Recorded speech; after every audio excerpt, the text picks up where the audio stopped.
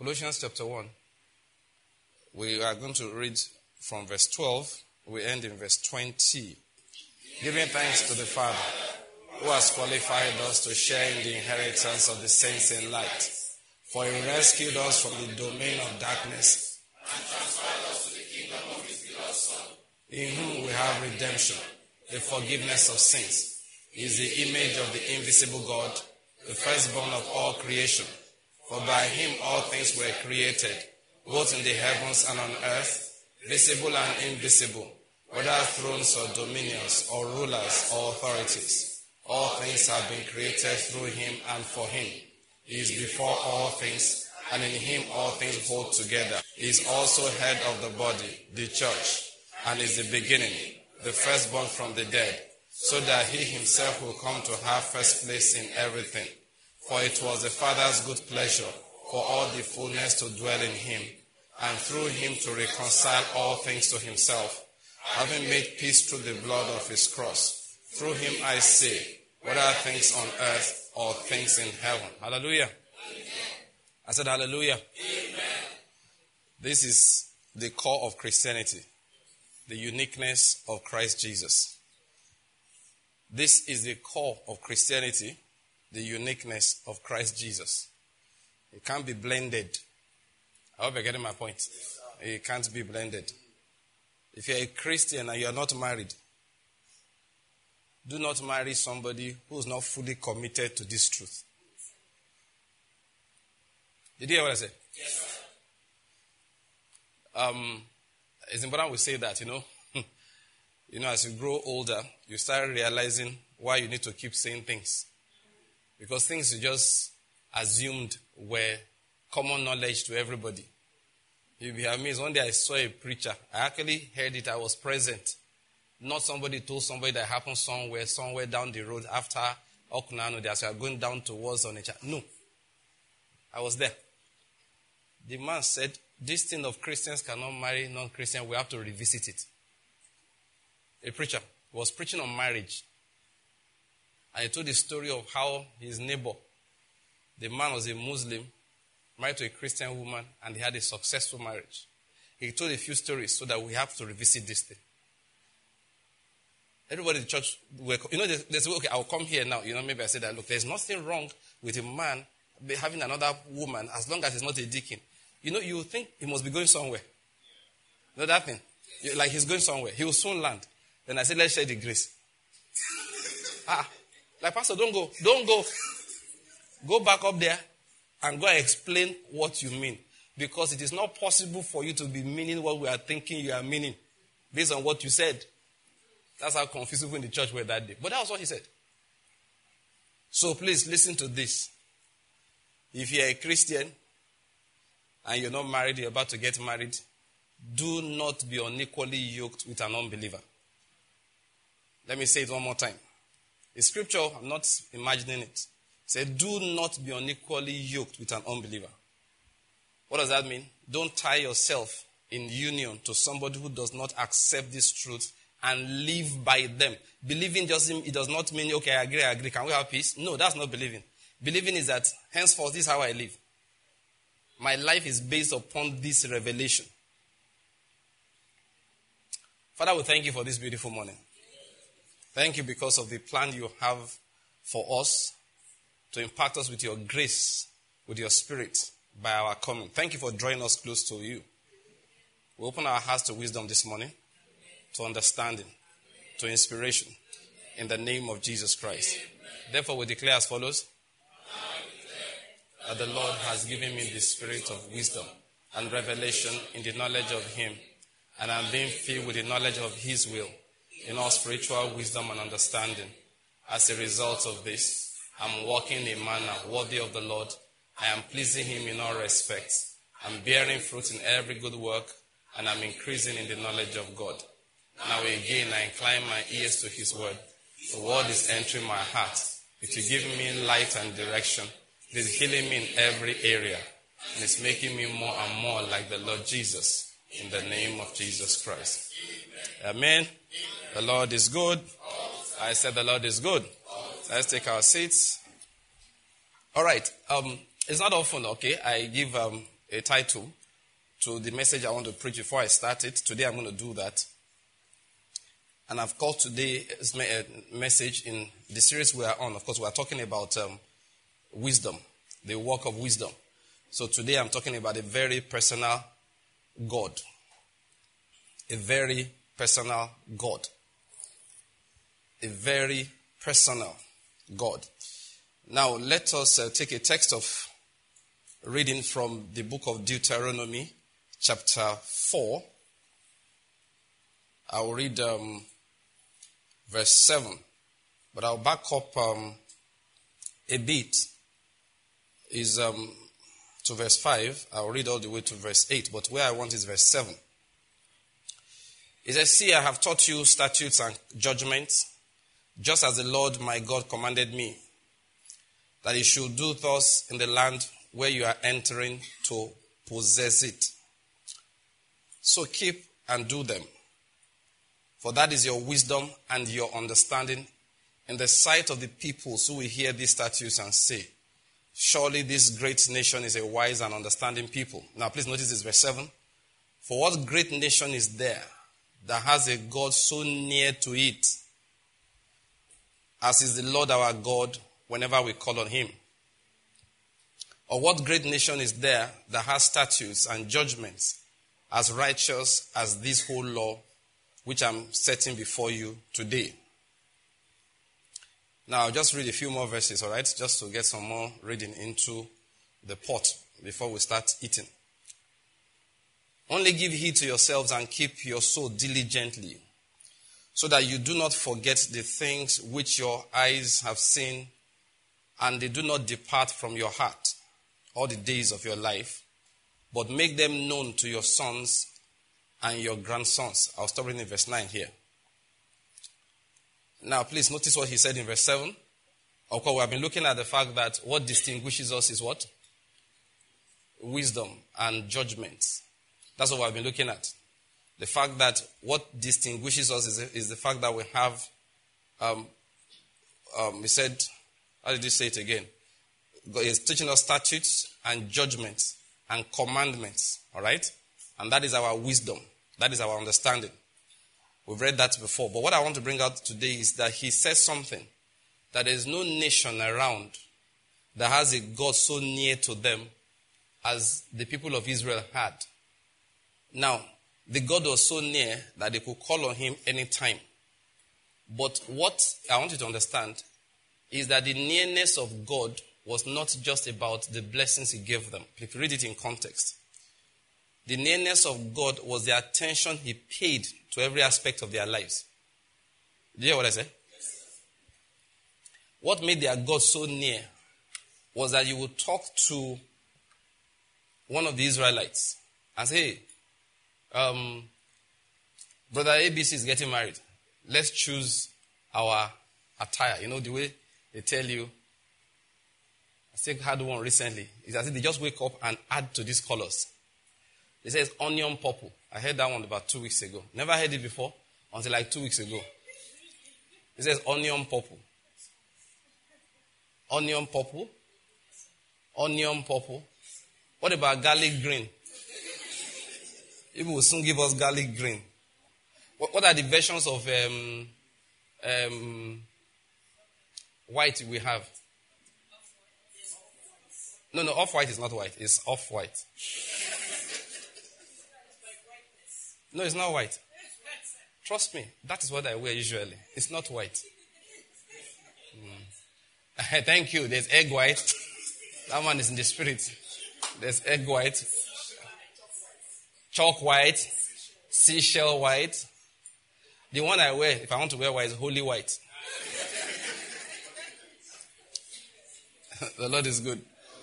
Anyway, so if the Jews are maybe preparing for a wedding like that, and I say, let's choose the clothes that we are going to wear.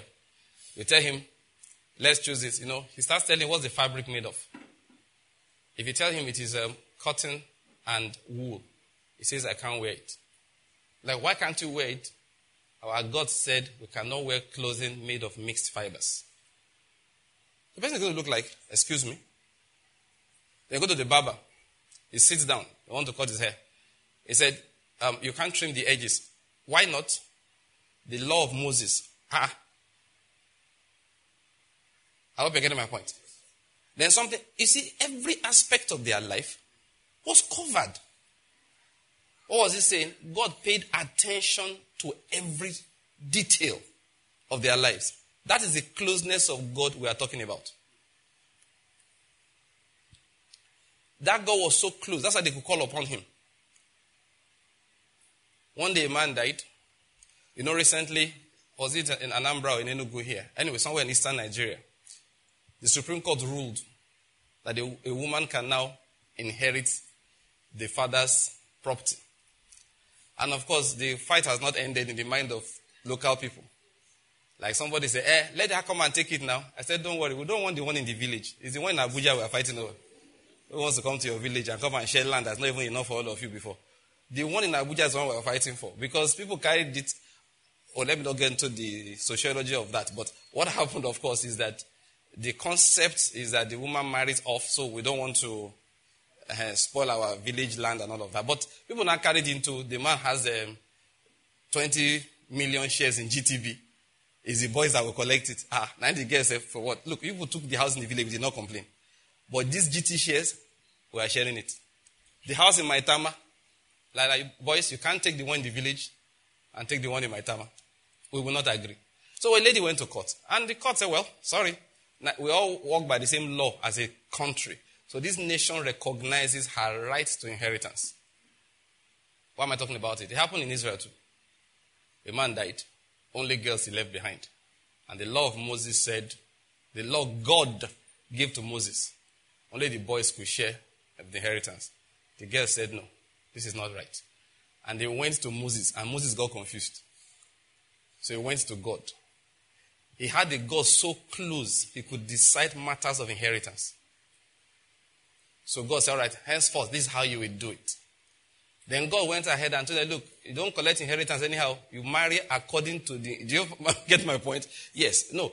The point is that he told them how to share the land, where the girls could marry from, how the land moves, how you handled your slaves. If you bought a slave, it's not like you liked slavery, but it happened. So, all right, this is how you are going to treat the slave. If he's an Israelite, we will serve you for this number of years. In the 7th year, you must let him go. I don't care how much you paid. He must go. They told him what to do with every... Now, what am I saying? They had a God so close. He told them where they could use the toilet. He set boundaries on where you could use the toilet. You don't just open your bowels anyhow. It was a God so close. Look, he was involved in every part of their lives. That's what made him a unique God. This is how most gods are. Which unfortunately, when I preach, I talk to preachers too. Which unfortunately many preachers are presenting to the church of Christ. And it is not right. Most gods are like this. Give me my sacrifice. I will give you your blessing. And you can go. So they come to church with a tithe. And what is the reason for tithing? Now, let me tell you how you know you're a sinner. If you are tithing so you can claim, God, you will protect me, you are a sinner. Did you hear what I said? Yes, sir. This is how you know the sinful ones amongst you, that is in your life, you will know. When you get on your knees and you say, Lord, I'm traveling, I hope you got the tithe complete. So you can buy divine protection. Verily, verily, I say unto thee, thou art a sinner. If you are preaching it to people, you are a double sinner. Not only are you sinning, you are making others sin. I hope I'm clear.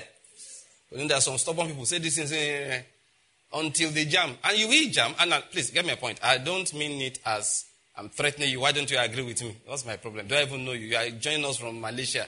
Or am I there? Yeah, people can be so stubborn. And if your stubbornness is out of sincerity, the Lord is waiting in front. As I one man, Jonah, okay, I'm looking for you. That your friend, who you told doesn't work like this. He said that's how it works.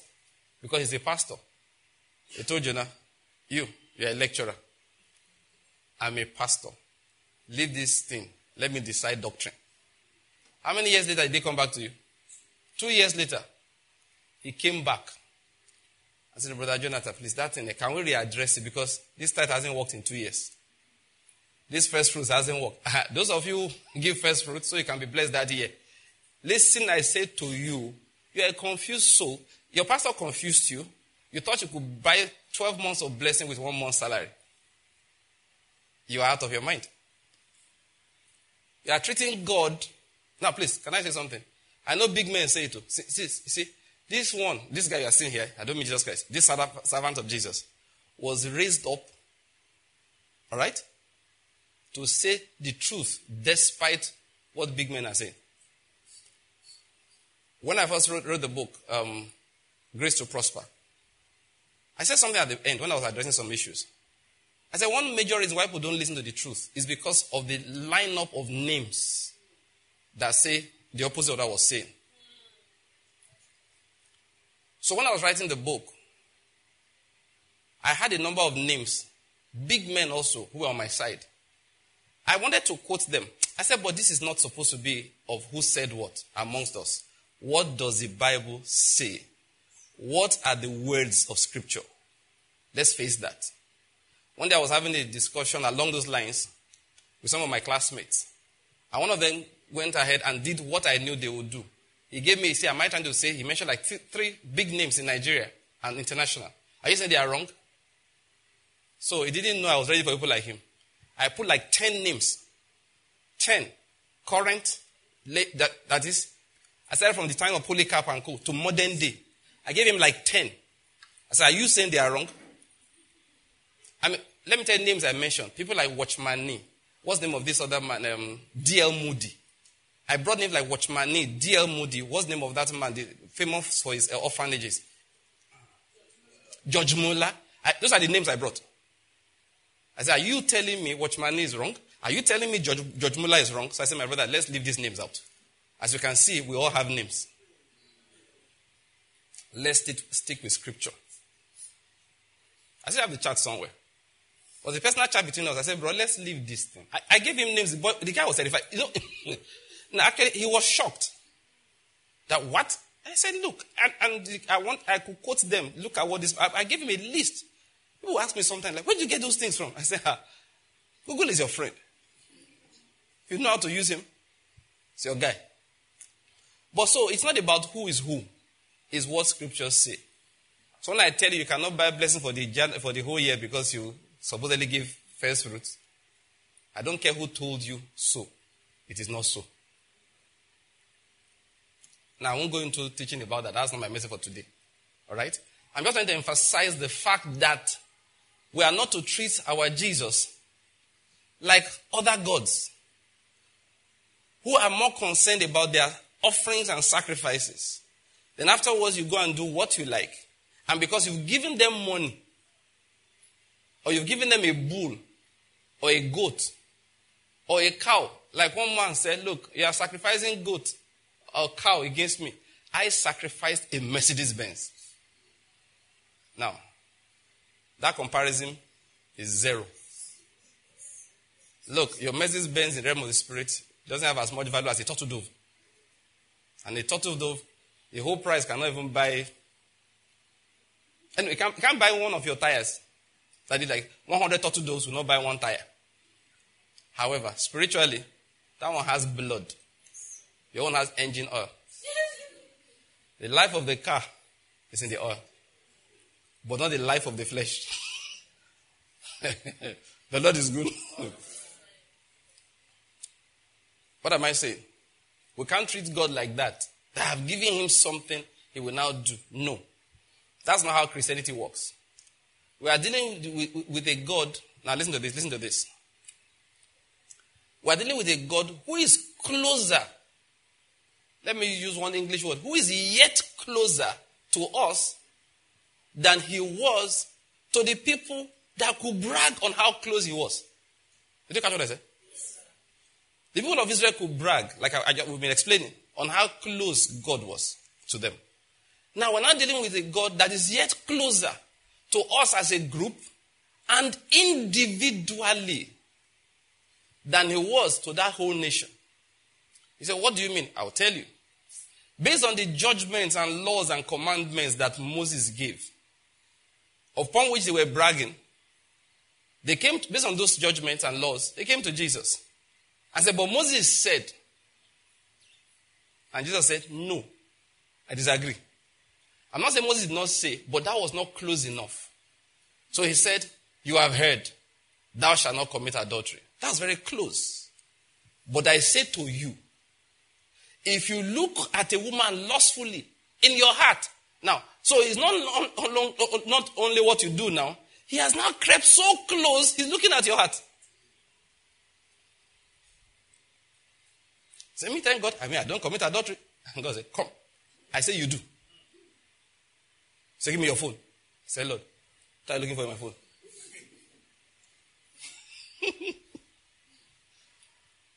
So all these people that just kill people, what kind of thing is this? I say, yes, being a killer is not, you shouldn't, and you call yourself my son. Lord, I'm not talking about me, I'm talking about headsmen. Oh, I thought we were talking about murderers. Say, yes. And yes, now, a murderer shouldn't be calling himself a Christian.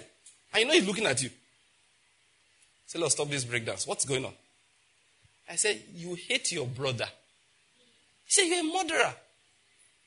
Who do I hate? He gives you 3 faces, which you know that if you catch them. That's how close he became. So he starts testing the heart. He starts checking the mind. So when Jesus came, he just upended everything that the Pharisees and Sadducees were holding on to. He said, these things are superficial.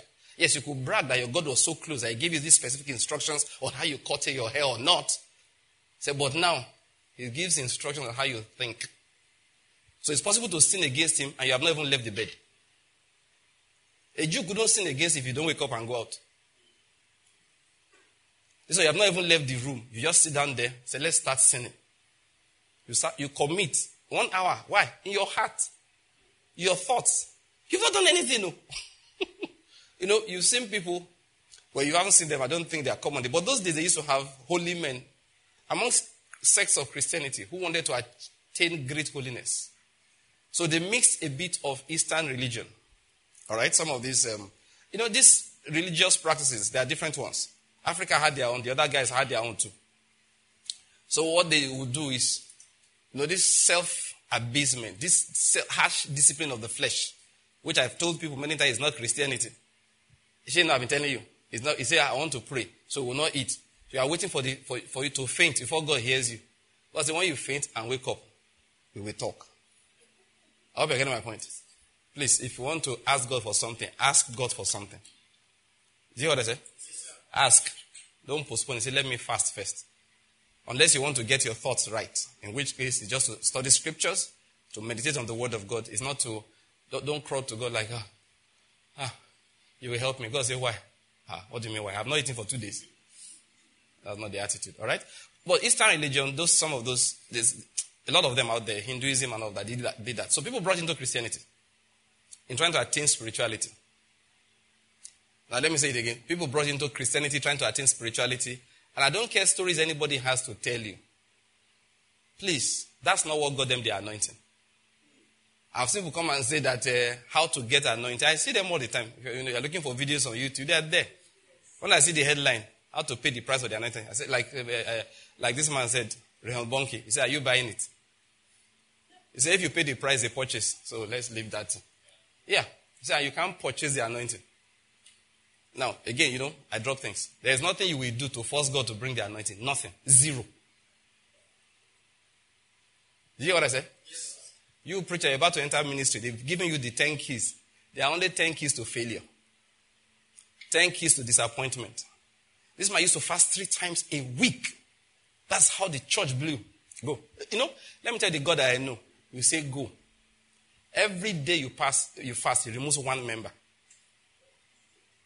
When you fast a second time, he takes away a second member. The third time, a third member. And he will see you, he'll make sure you can count. When you began fasting, that church was like 100 people. After 1 month of fasting 3 times a week, how many do you have left? How many has gone now? 12. And if the month is really big, you can lose up to 14. Of course, if you are not smart, you now come back. And the devil, I say, hey, wait. How come this devil is getting more powerful the more you fast? It's not the devil. It is God trying to tell you, like the Reverend said, I don't have an arm that can be twisted.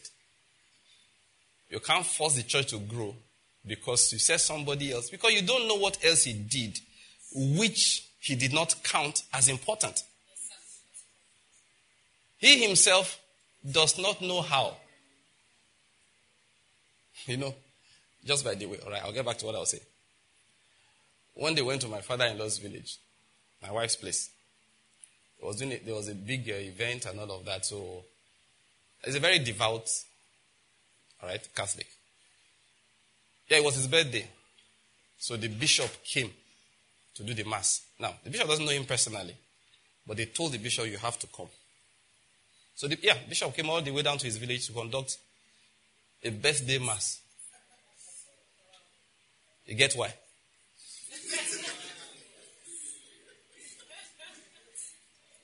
There's a reason.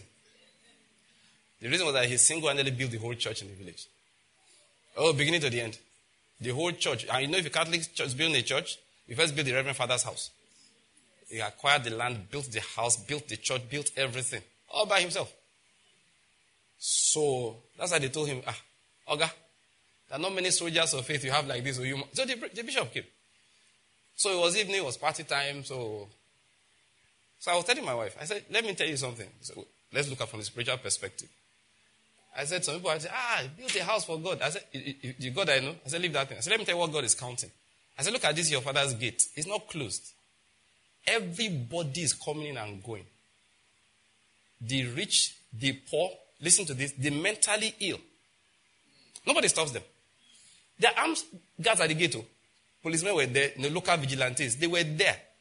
But they were just there for who will make trouble. But they didn't check who was going on, who was coming in. They went everywhere they wanted, ate anything they wanted to eat, drank anything they wanted to drink. All the village little boys were running all over the place, jumping up and down. I told my wife, that is what God is counting. See this church? He ain't counting it. I said, you know what is counting? I said, can you see this? He said, that is what is counting. For those I know his order of hierarchy, of priority, of things that are important. Go and read the scriptures well. I told my wife, look, this is what he's counting. Some other big men will not know that. They'll block the gate, take all the people stay outside there. Then the bishop will come in, the reverend fathers will come in, the rich people will come in and sit down, and then you have very quiet, very quiet buffet, thank you. You'll be speaking English. Chief Agbadudu, how are you? Because all of you, nobody will get home in peace. Start going, let me see you. Come and start going. Your tire will spoil. Your engine will knock. I say, what is going on? After we're coming from a church. Because they are not coming from church. People, you don't love people. You just want to bribe me. What am I saying? So sometimes, when people are telling their stories, they don't know what God counted. So I used to fast 3 times a week. And the church exploded. God said, now wow. How can blessing people now become a problem for me? Because they go and give lying testimonies. That's why I've told you, please, don't build your life on just anyhow stories. First, go and get instruction. I hope you get my point. I have found out now what I'm telling you is the truth. The people that can teach you doctrine in this life, God kept them there. They are called teachers. There's a reason why they are called teachers. They teach doctrine. That's one thing that's happened in my life because, to the glory of God, I was raised up by God to teach the word. One of the conflicts I've had is people trying to use testimonies to establish doctrines. And I'm coming against the doctrines. And I was saying, leave that thing. Let me teach you. Don't tell me stories. I know where to use testimonies. But when it comes to doctrine, God has given the revelation through the apostles and the prophets. Then he handed the understanding. Problem prophets often have, let me tell you something, a problem prophets often have. They don't have an understanding of what they said. I know what I'm telling you. I've listened to prophecies before they finish prophesying. I tell my wife, prophecy, right? Interpretation, wrong. My wife used to look at me like, this guy. I tell my wife, just follow me. Don't worry, you won't miss the road. Just follow me. I tell her, this guy, everything he said is correct. The spirit of the prophet is upon this fellow. But see that his interpretation is not correct. And again, it has been demonstrated that I was right. Before, in fact, you heard me say that, I don't even know why. Now I know why. It's an anointing to teach that leads me into all the truths. When I finish talking, I say that is not the interpretation. I'll accept the prophecy, I'll discard its interpretation. Don't let anybody... So you see all the... Again, let me digress. All the people who go around raising money, what do they use? Stories. One thing about stories is that they are difficult to replicate. Because the real things, they are not on the surface. By faith, we understand that the words were prepared by the word of God, so that what we see did not come, was speaking poetically, out of things that we can see. What we see did not come out of things that are visible. It was just being poetic. So usually it's difficult. And that's why you see God give to one woman, didn't ask for anything. The prophet took something from her. Okay, let me put it in order. Elijah went to the house of a woman and said, give me something to eat. She gave him. And the food multiplied. Elisha didn't collect anything from that woman. He said, what do you have in your house? Go back to your house. Do this and do this and do that. Both of them were supplied. Some people want to make a doctrine out of, if you want to multiply your results, you go to a prophet.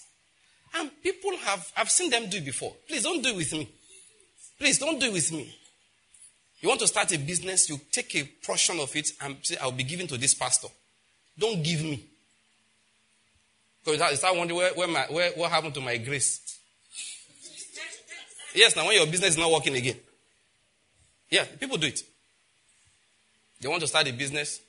They want to be servicing some men of God, so as to bring grace upon the business. These are human religious practices. God doesn't recognize them. If you want to give to a pastor, it is not so that you can tap grace to support your business. There are people who've gone, they're maybe board of directors. They put a man of God on the board. Some they don't put him, they just issue him shares. Say, sir, come and bless this. Of course, you innocently go. You go and lay hands on the business. And they now say, okay, sir, after we met, just feel like honoring you. 5% of the business is for you. Please, can I just say something? And some people won't like this. Don't take it. People you don't know want to do business, they want to give 5%. Tell them, no, thank you. Thank you. No, I'm not interested. You said I should come and pray. I have prayed. I have anointed the premises. The legal papers, look, say, can I study it? When they give it to you, go behind, tear it. Say, I finished studying it. Take. Thank you very much. Don't give me 5%. This is how they end your ministry. Someone come and give a testimony and say, praise God. Now I'm on the board of this oil company. I don't want. They are using you like they use other gods. Don't think it's a blessing. It is not. If they bless you that day, give you a gift, take and go away. They want to hook. You see, many people do it. They think that by doing that, they have a constant flow of the anointing of God into the business. Saints of God, it doesn't work like that. Don't go and look for pastor to share your stock with so that you can be blessed. It doesn't work. One of the greatest nonsensical things I've heard in this my life, people say you want to do international business, make sure there's a Jew on the board. That thing is a sin. You insult Jesus Christ. You have a Christian on the board, you need a Jew. Please, this is not anti-Semitism. I'm not saying so. I'm not saying don't put Jews on the board. I hope you're getting my point. I didn't say so. I said this idea that you must look for a blessed person to put on the board so that you will be blessed. It's pure idolatry. It irritates the Lord Jesus Christ. Because the blessing is upon him. Yes. He carries the blessing.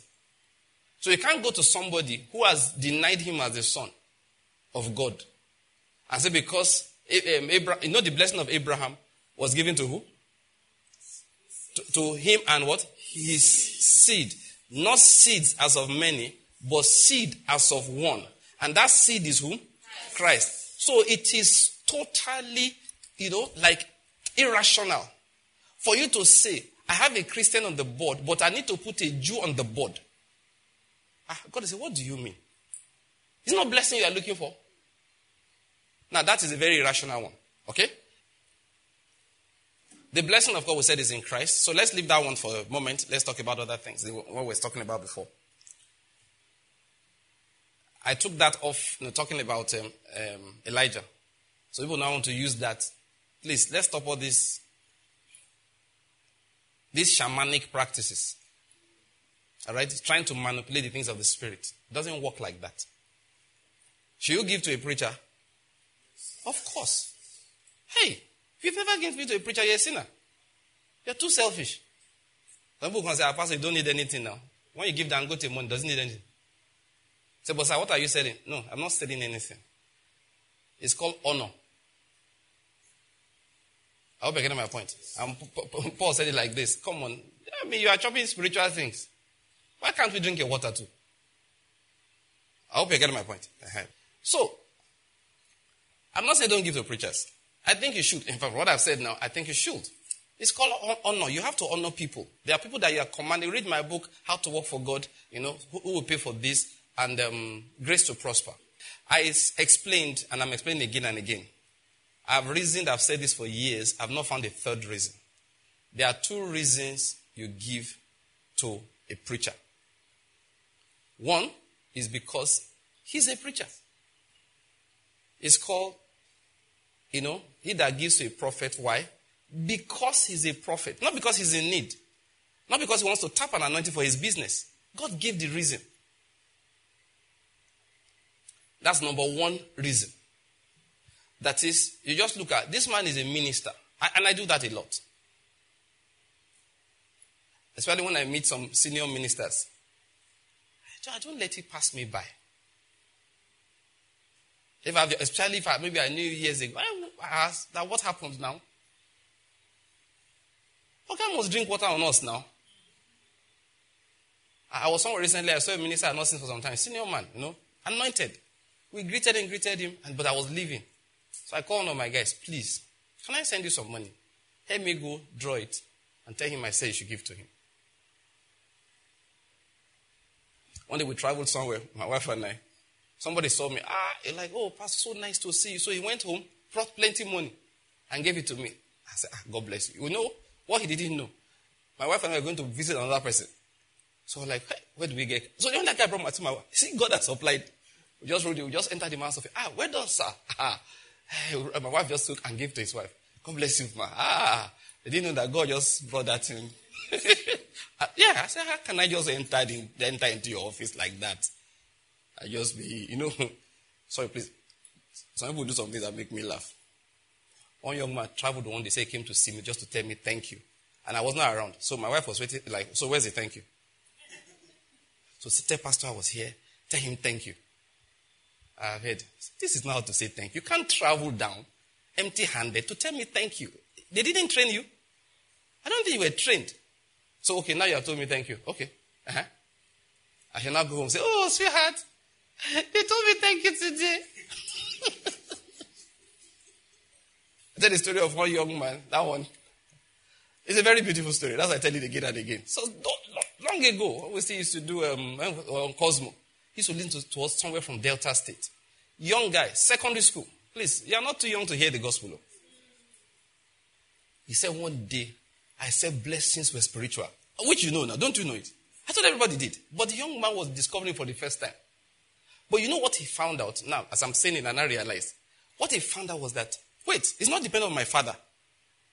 It's not dependent on my country. It's not dependent on my environment. He said, I went into I don't know whether I use the word closet, but he went into the room. These were his exact words. Sir, I now went into the spirit to go and collect my blessing. So in my mind, I didn't preach that one. But the Holy Spirit inspired him with that one. The guy said he just went into the spirit to go and collect his blessing. It's now that I'm repeating the story, I realized what he was saying. That he just discovered that, no, it's not my circumstances. No, it's not my father. No, it's not my mother. It's not my environment. He said, I went into the closet, the room. But I use the word closet, but he went into prayer. He said, I now went into the spirit. That's how he said that I went into the spirit to go and collect. So the guy went in and prayed, faith was dropped in his heart.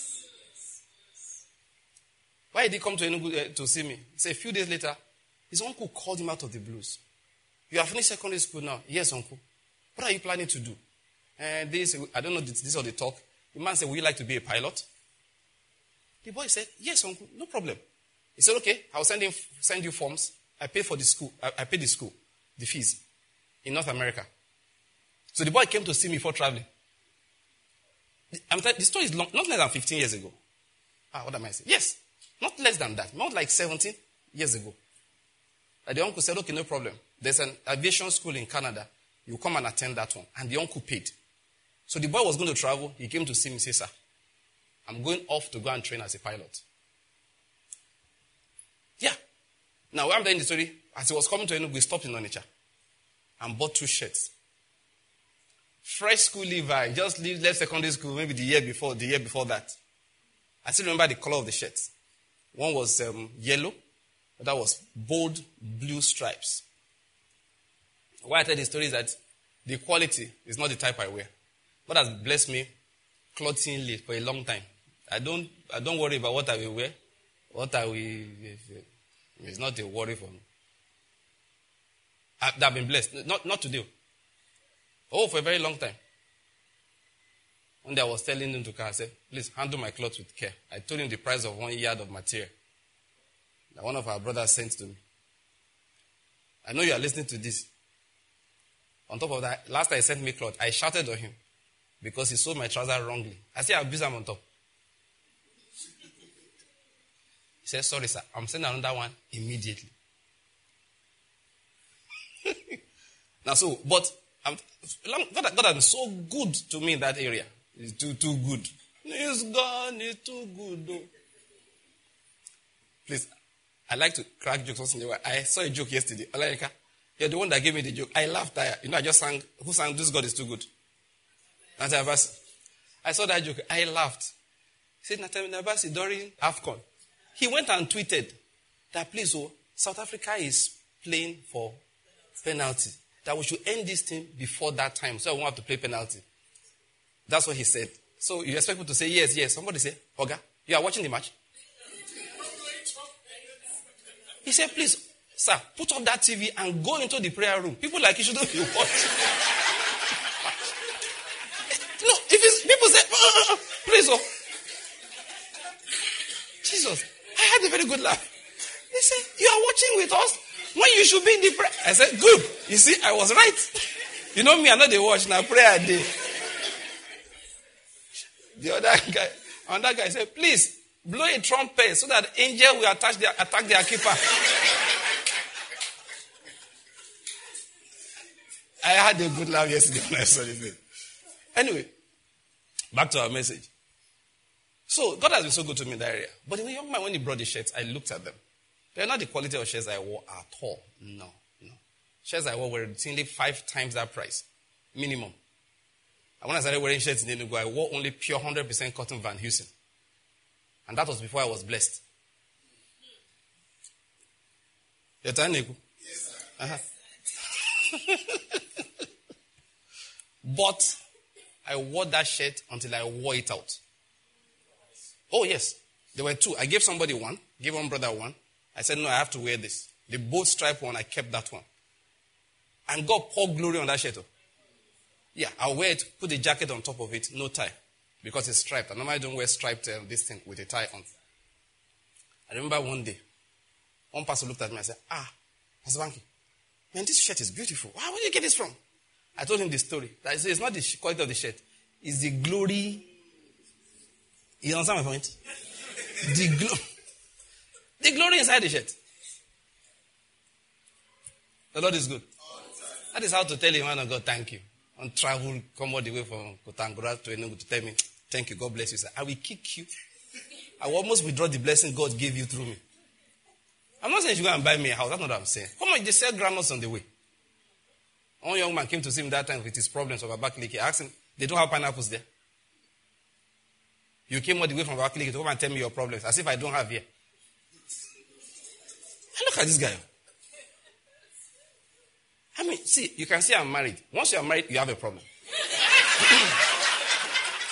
It's true now.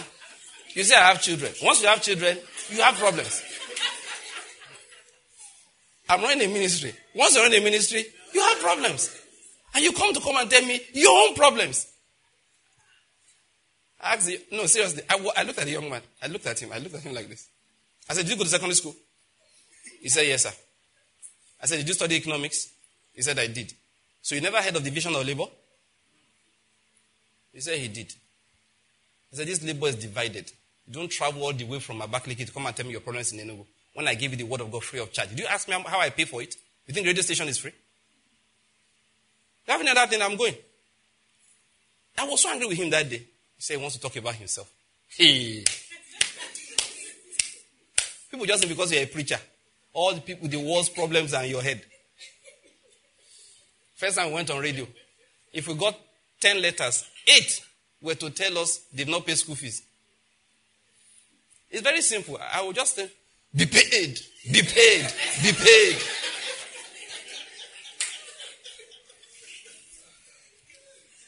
Sometimes why people are poor, they like to collect. I don't look at it as all of it. One young man, I don't remember his name, was a student in one private university, some distance from here. His only letter that was different. He sent in a check for 5,000 naira. I remember well. Because until then, we did not even have a ministry account. Well, what are you doing with the account? When 90% of the money was coming from the pocket of my wife and I. What are you doing with the account? The guy sent a check, 5,000 naira, Kingdom World Ministries. We were forced to quickly open an account so I could draw his check. If I want to remember that guy, it's very simple. I just go to the bank and get our statement from the beginning. Look for the first check, that was the first deposit. Apart from maybe we gave them small money to open the account. The first money that came in was that guy's check for 5,000. I say, I don't know. My children are writing WAEC next week. I look like WAEC DJ. Go and meet your governor. He's the one that's supposed to be giving free WAEC. What do you have local government councillors for? You write a pastor to come and pay your WAEC fees. No, you have so many wicked souls parading the streets, and they wonder why the country is not good. It's true now. Let's tell you the truth. The Lord is good. Joe, how did we get there? I remember. I was just wondering whether you remember. No, I didn't talk about Elijah pouring water and anything. Let me go to your wife. Your wife was very, very... formerly sister in the Lord, but wife in the Lord. What? Where were we? I remember very well. I'm testing all of you. Ijoma, how did you get there? You forgot. Look at you. It's people like you. Hey, Savik, my man. You want to help your daddy? Don't worry, I can remember. I have not forgotten. Just testing all of you. I'm mindful that you are but flesh, so I'm trying to be sure. Okay, so I was saying that, look, don't do all those, juju things. All right? That there are 2 reasons you give to a man of God. That you should. First one is simply because he's a man of God. And number 2, because he has been a blessing to you. And I said over the years, I have not found a third one. It does not include, that was the one I want to come against, trying to tap his anointing. It doesn't. It doesn't. If you try that, it's a selfish gift. It is not acceptable. Sometimes people give, of course, and then God gives them back. But you can never make that the reason why you give. He won't give you anything back. So, now, we went into all of this, trying to emphasize something. That you don't just go around copying things. That our God is closer than that. You don't go around copying acts. He's closer than that. So that one widow gave to Elijah, and it seemed to multiply back. Just by the way. Hey God, we keep by the way these things. Notice that was not what brought a miracle to her. That was what finally activated it. He said, how do you know? It's simple. It's in the scriptures. Jesus said Elijah was sent. So by the time Elijah left the brook, it was so as to go and minister to that woman. Something made him leave. We are not giving details of that. But the gift she gave to Elijah was just a sign of her faith, which I wrote in the book, Great Faith Can Be Yours, was provoked by other things.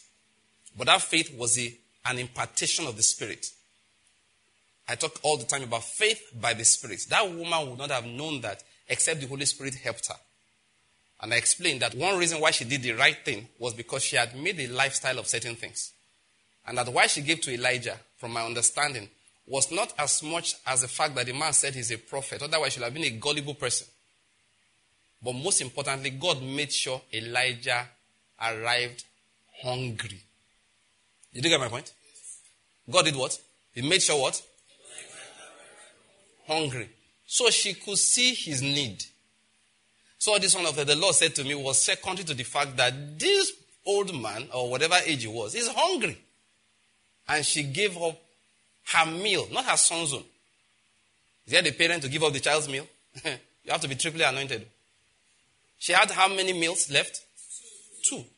So I can assure you of one, she took hers and gave to Elijah. The other one is for the boy. I hope you're getting my point. So God hid for her good behind what? Right. Her good was hidden behind that which was right. Many of us are just looking for prophets to give to and collect the anointing from. The only man I know that tried that, Peter's killing anointing was activated in his life. You don't tap anointing with offerings. You don't tap anointing with gifts. Please stop that. I see Christians do it all the time. I've told all of you, don't come and give me anything because you're thinking that I will tap his grace. You will tap disgrace. So leave that in. So let's get it clear now. I don't have any anointing to offer anybody. That's exchangeable by your gifts and offerings. So let's just be giving to pastor regularly. If you give to him regularly, after 2 years, to break forth. If you want my grace, yes, I do have grace. I do. If you want, there's a way to tap it. How do you tap it? You sit down like you're sitting down and pay attention and go allow the word to work obedience in you. That's how you tap my grace. So the brother who came to me said, look, after I told me how wonderful I was, or like Americans say, told me how wonderful I is. Told me everything. And God sent him to me to go there. At the end of the day, did I see him? I did not see him. Last time I saw him, hey, pastor. I said, oh, how are you? When did you come back? I thought he was out of the country. It turned out that he and I had been in the same perimeter for over 7 years and had not seen him one time. And he only came to my office when he needed to needed my help to help some people. He said, oh, I know this person. Let's go. Stop lying to yourself. You don't want anything from me. As I tell you, see, if you're in Enugu, I keep on telling you, say, okay, Pastor Bank, look, I'm not denying it. I have grace, amen? But if you choose it's only stream, you will stream. You won't get a quarter of it. What's wrong with you? You can't reach here. See, it's your sense of value that determines the flow of virtue. I'm quoting Bishop Oyedepo there. And it was literally from scripture. You can't get up and leave your house. Don't worry, sir. We are following you online. I just laugh at you. Look, there's no trick to it. It's just a sense of value. God just wants to check what do you value. If everything has to be delivered to you at your convenience, it's the reason why He put giants in the land. That's the reason why He put giants there. I tell those of you in Enugu, don't make this streaming thing a habit as if technology has made it easy. He has made it easy to demonstrate your lack of sense of value. Like I tell people in families, you are rich, you are blessed. We are stressed. So this weekend, this Christmas, we decide we are going abroad for a holiday. You carry your wife and your children. It's not a problem. Is that not a blessing? It's good. It's a good thing. Honestly, it's a good thing. But I keep on saying that God is watching you. Billy Akon is doing camp all the time. You have never packed this wife and children to go to Billy Akon's camp and go and lodge at least in a decent hotel in Boko and drive to this place every day for 4 days. You've never done it. You've never done it. It's too inconvenient for you. We do programs here. We didn't do this last December. I say, listen to Pastor Bank. You have never packed this wife and children, lodge into a decent hotel around here and say, come, let's go and hear the word 3 times a day for 4 days. You have never done it. But it's so easy for you to pack the same wife and children and then you disappear to Europe for the weekend of Christmas, spend a week. You come back and you say, God has been very faithful. You know, there's a kind of faithfulness of God people have been telling me that gets on my nerves. You create problems. That's another, I've gone to something else now. You create problems. I say, God has been faithful in solving it. And I'm looking at you. God has been faithful in solving the problem you created. You don't know the meaning of faithfulness. Let me not sit on that. Sense of value. So you say Elijah. God will send him to that woman. You can't make a law out of give to a pastor. I hope you're getting my point. You can't. Give to a pastor for the two reasons I've told you. You should support ministers of the gospel. It's important. Read my book, please. How to give to God. It's one chapter in how to work for God. All right? You see there, or is it another chapter or a section?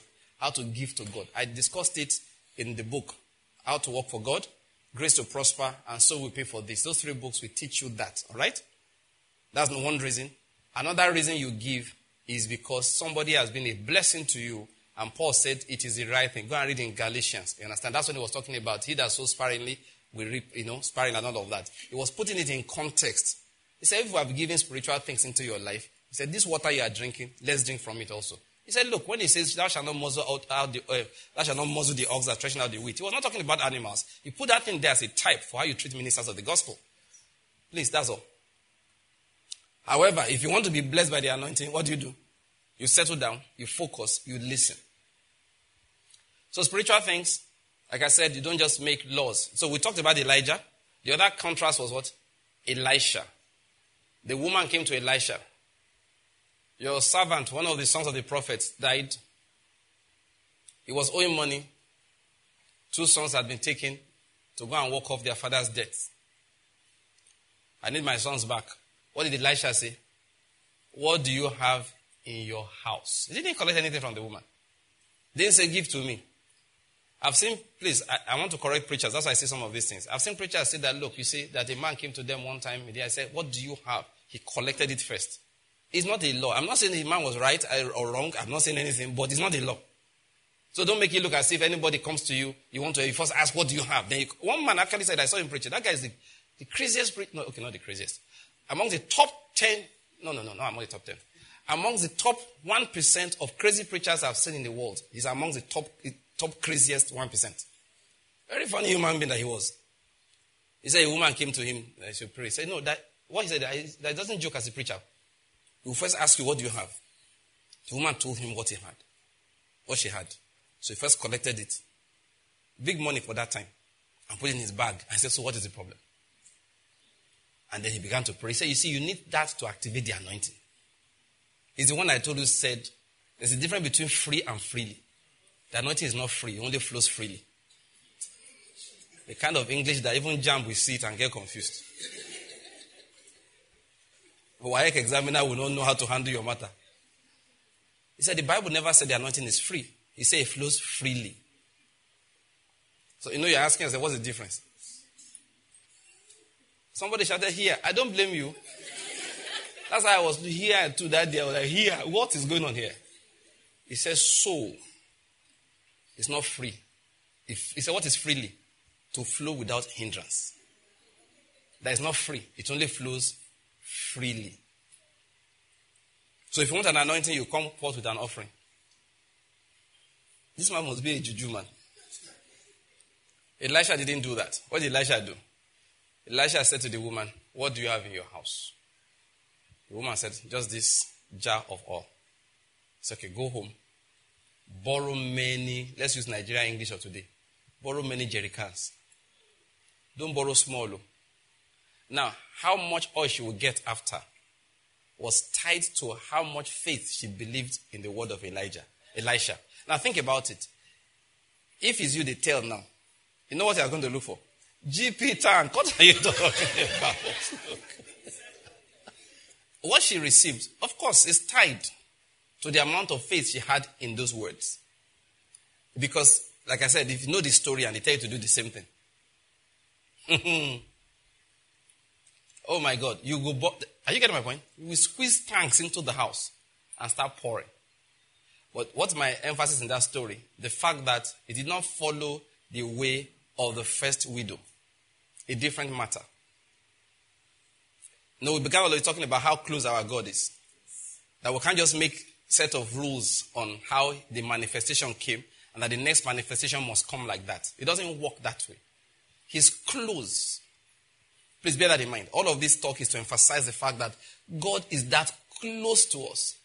He's closer than he was to the people of Israel, who he looked mostly at their outward works. He allowed their brethren to judge their outward works.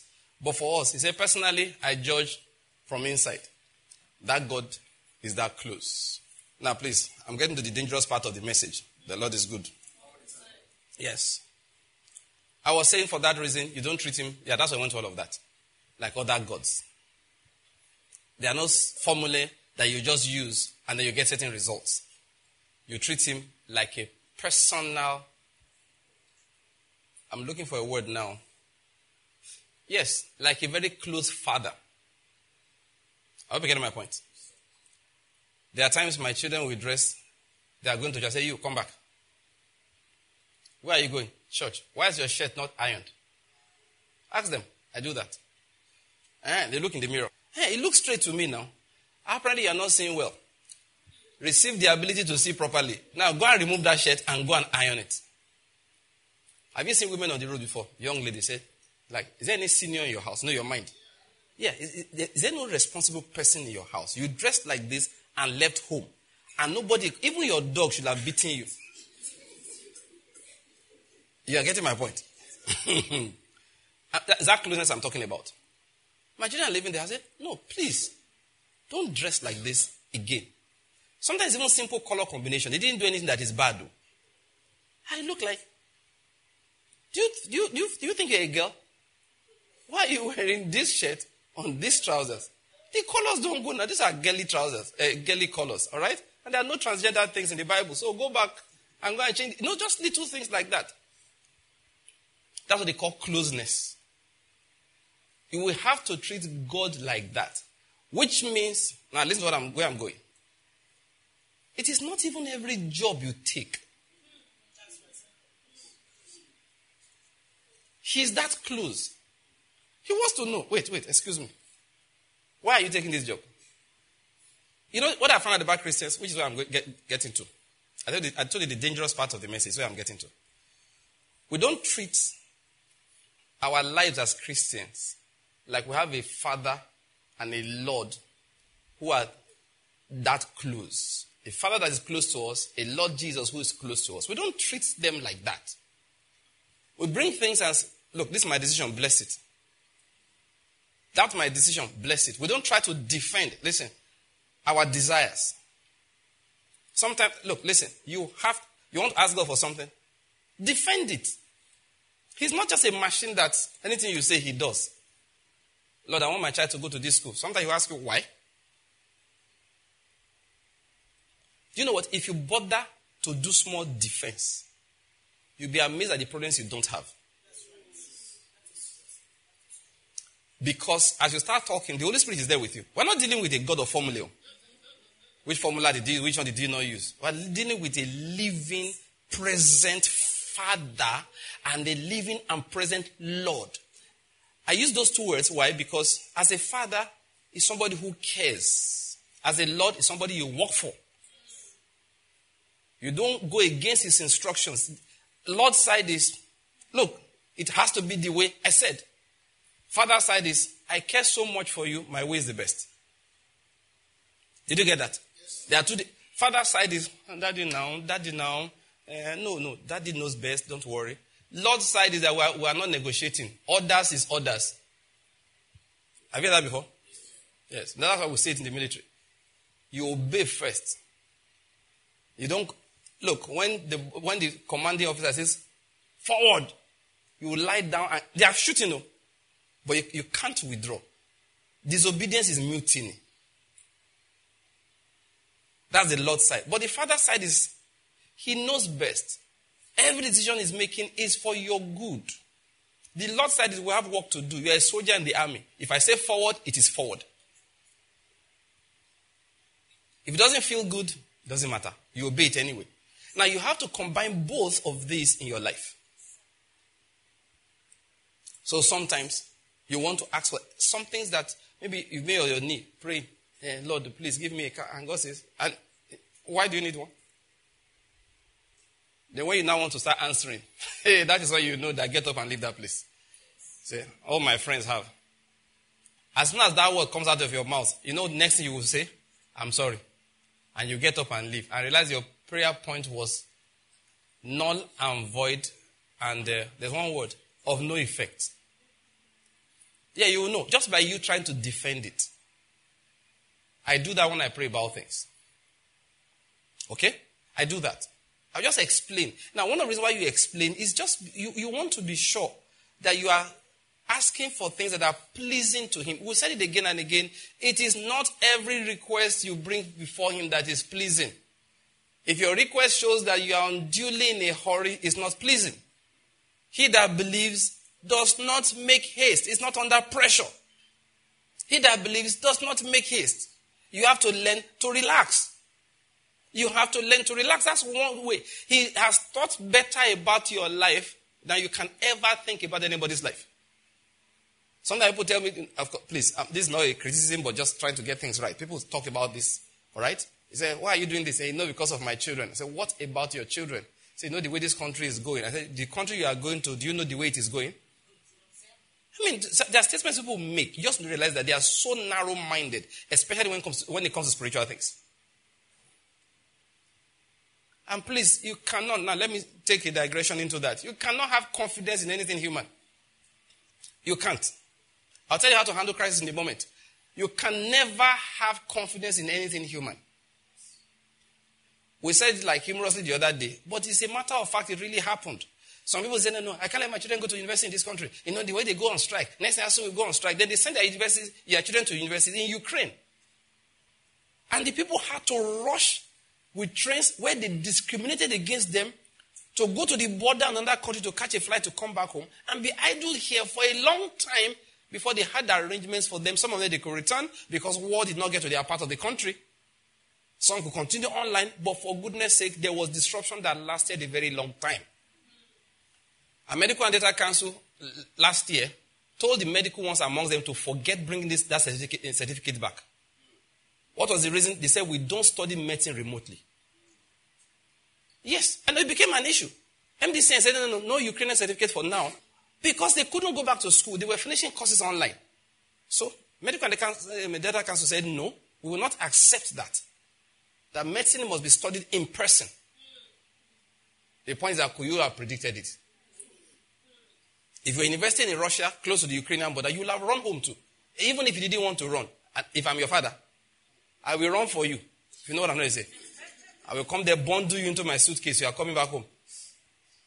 A living, no university degree person is better than a dead graduate. I hope you're aware of that.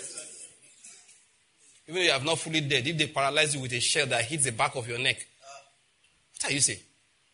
You know, Sudan, we call ourselves Giant of Africa. Look at Sudan. We ran to Sudan to go to school. Nobody has been able to go back since the war in Sudan broke out. Is it up to a year now? Anyway, Sudan has been fighting now for some months. Ukraine has been going on for 2 years. Could you have predicted it?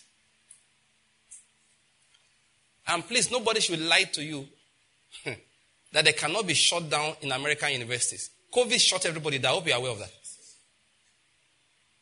You can never, please, do I need to tell Christians this? You can never have faith in a human system. You can't. You can't. That's just the way life is. You may say that this is unusual. That's the issue with you being Christian. You will see unusual things happen to you, especially on the good side. What is wrong with me tapping into the unusual for good for my life in places where people don't expect good to come out from? Let me tell you how to handle crisis. I was talking to one of our sisters yesterday. I said, look, listen to this. How to handle crisis as Christians. Listen to this. James says something that is later in life I now understood. He said, count it all joy when you fall into what? Diverse temptations. You know what James said? That you should be happy when they struggle.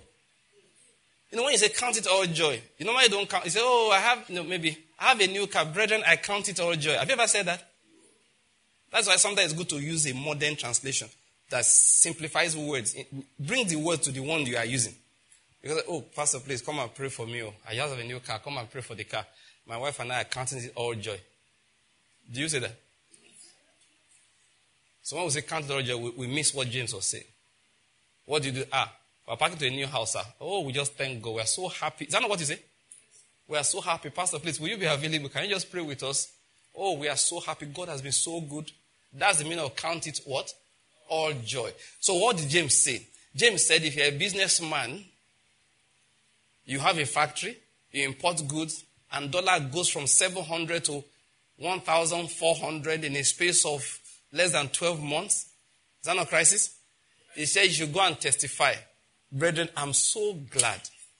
I'm so glad this naira has lost half of the value. You saved out 10 million naira in the bank towards buying a car. When you were saving top, 10 million was supposed to be an earth-shaking car. You know this kind of car, when you park, say, Pastor, come and bless it. The Lord has been good.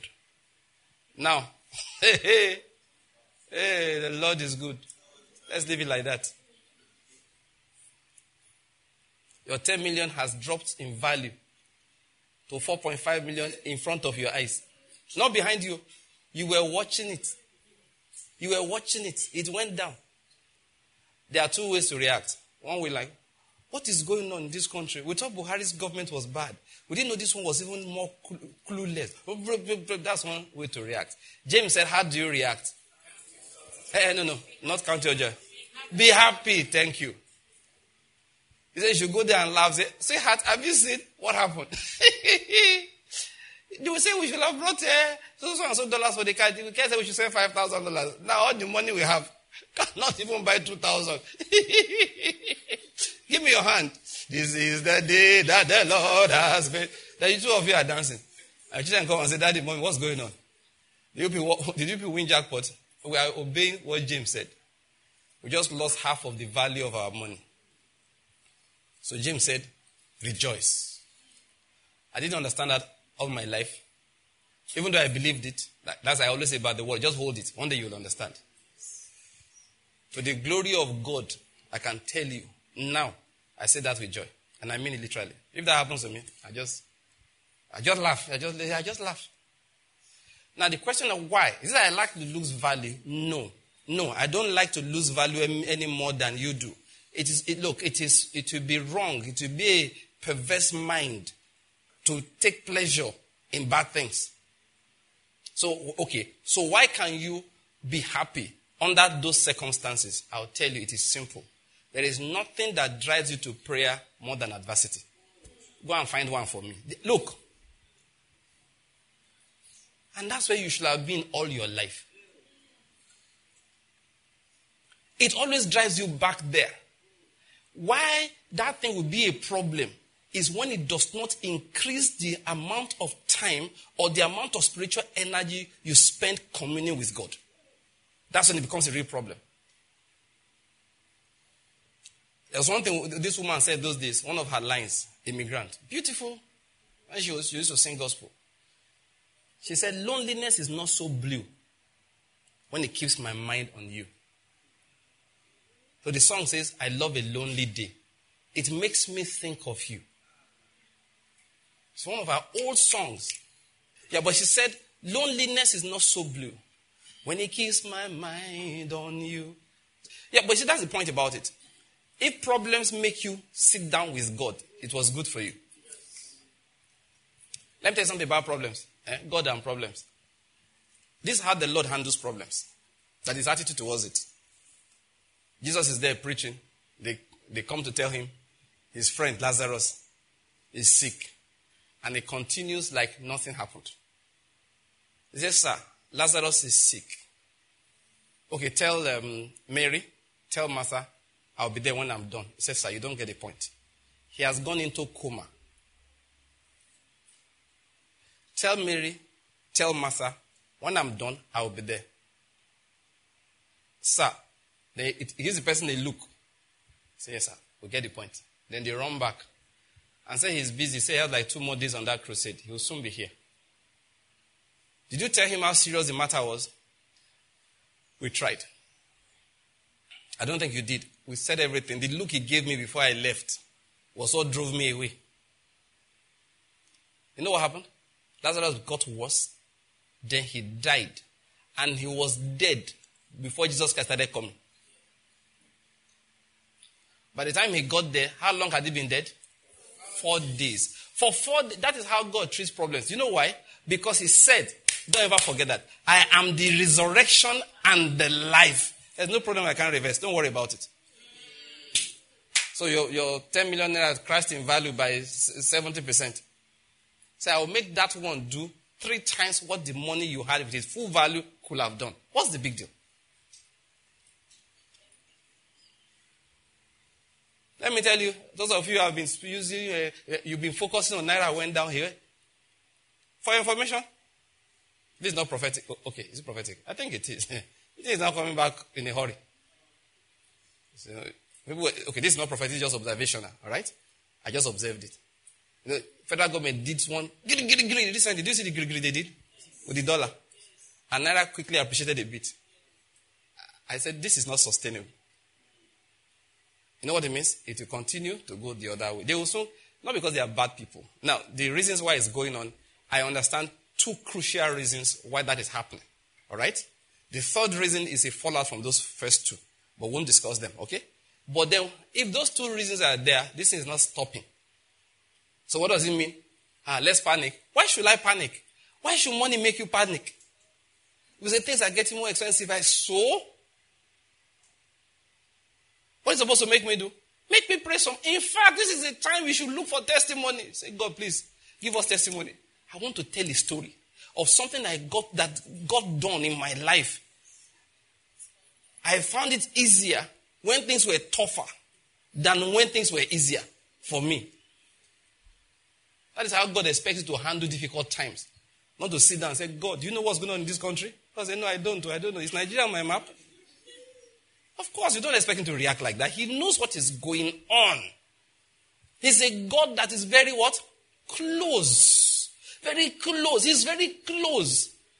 See, there's nothing wrong with having initial anxiety about some things, but it must not last. What am I trying to say? If you have fears and anxiety about things, there is a place of solution. Where is that place? On your knees. Let me tell you the way I do it. It might work for you like that, but I don't know how. Just try. But that's what I do. I don't even rush to pray. I say, let me go and fast. That's not my own. It's I want everybody to sleep. I go and sleep early. It's like telling the Lord, let's see at night on this matter. And I can assure you of one thing. God is my witness. I'm not lying to you. The prayers have never lasted as long as I planned. Many times I'm on my knees, in 5 minutes I'm done. My wife won't even know I woke up. I don't even, it's not often I shout. I just wake up during the night. Typically it's around 2 a.m. When people are fighting demons, I go to see my Lord and Father. I hope you're getting my point. I just kneel down there. Lord, this is the issue. Now let me just give this dollar as an example. You know I'm a business person. This is what we import these things. This was what planned. It's not working that way. Lord, I refuse to have anxiety because you are my God. I just discuss everything, explain everything. So this is what I'm asking you to do. Help me solve this problem. I don't know how you are going to solve it, but I know you can. Give me resources, give me wisdom, do whatever you need to do. But my business, Lord, should not go down. And this is why I don't want it to go down. I have 16 members of staff. I pay them. This is it. You just discuss all of those things. If you don't like this business, if we need to shift, if it's time to move on, let us know. Let us exit with dignity, with honor. You see all of those things. Yeah, my personal experience is, if my plan was that it will take an hour, it ends up taking 15 minutes. You just continue down there giving thanks, reading, and please read the scriptures. Just memorize scriptures. You don't worry, you don't have to be innovative about it. Psalm 23 is good.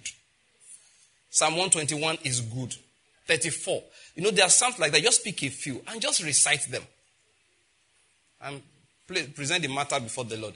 It's not time to, the devil is not saying anything more than trying to scare you. I hope you're getting my point. The devil that said my business will go down. The devil has never said that. You are the one hearing that. What he's trying to do is to instigate fear in you. So you don't have to say, my business will not go down. You are talking to him about your business. Who did you see do that in the Bible? You rebuke the devil by insisting on what? The word of God. If the devil tries to scare you, say, I will not have anxiety. I commit all my issues to the Lord. That's resisting the devil. Now begin to pray right now. All the powers fighting our business in the name of Jesus. We say you will not succeed. You can't be using tongues to fight the devil. People say, there are things we say, when you go in tongues like that, the devil gets confused. That thing has no meaning. Let's just leave it like that. Because the issue of the devil is not part of my prayer equation. That's my own issue about it. It's not part of my prayer equation. The devil okay, when he was not confused, what did he do? His powers still don't go beyond temptation and accusation. These are the things that I address directly before the Lord. I resist the devil by insisting on what God has said concerning my life. I don't have time to be talking to him. How do you address problems? Please. The thing problems do, like it's going on right now, is initially try to scare you. They tell you that, they kidnapped some people. Hey, in this country, we will not travel again. I don't know what is going on. Don't do that. I'm not saying you should never be concerned. You can pray immediately if you can, but me, I just leave everything. I go and sleep. Then I book an appointment. Is that a good way to put it? Just rise up during the night and say to the Lord. And like this safety issue, you bring out Psalm 91. And that's Psalm 121. And say, Lord, fulfill this in my life. And that's my favorite, Deuteronomy chapter 29. There is none like the God of Israel. You recite those scriptures and say, Father, fulfill this in my life. As my children go out, I'm asking you to protect them, to defend them. It is a sin against the Lord. Listen to what I want to say now. Be careful as a Christian.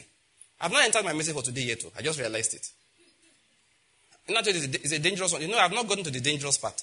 So it's now I'm getting there. It is a sin against the Lord to say because the place is dangerous, I will withdraw my children and go and hide them elsewhere when I have not prayed about it. Now, please, I have to give God's warnings to Christians. Thus says the Spirit of the Lord. If you do that, you will meet worse trouble where you are going. Now, I'm telling you, this is scripture. This is scripture. I'm giving you the word of God. I'm not imagining what I'm telling you. There are things you do, you insult the Lord. There is nothing wrong with having initial panic, initial anxiety. When I say initial, the initial response. Now, I'm not saying it's right, because Jesus wouldn't have it. However, when it happens, that's what I'm saying. Fine, you quickly go to the Lord. When I heard that news, it scared me. Lord, I shouldn't be afraid because you are my God. You say you'll be with me always. So I should not be afraid. Then I bring the matter to him in prayer. Please, I feel like saying it because I see people do it all the time. They say there's problem. And then you just get up and relocate family to a safe environment, but not by the Spirit. God placed a curse on those who seek help from Egypt and don't seek help from him. I've come to my message now. Let me tell you, God is very personal. That's where I was going. I'm going to define these things for us again. It's not new if you've been listening to me for some time. What is a sin unto death? I'm going to talk about that in a moment. I'll talk a little bit about judgment for sin, which Christians often overlook. I'll talk about that. And I'll talk about the rule of truth, all of them together in our lives. Let me tell you what God does. This is the dangerous part. When I started by saying he's very personal. God is very personal. He's very, very personal. He's very close. He's looking at how you are spending your money. He's looking at how you are doing this. This is where I'm going. When he gives you truth, when he exposes you to truth, you must obey it. You cannot rationalize it away. Let me say something about God. He's very patient, but his patience can be exhausted.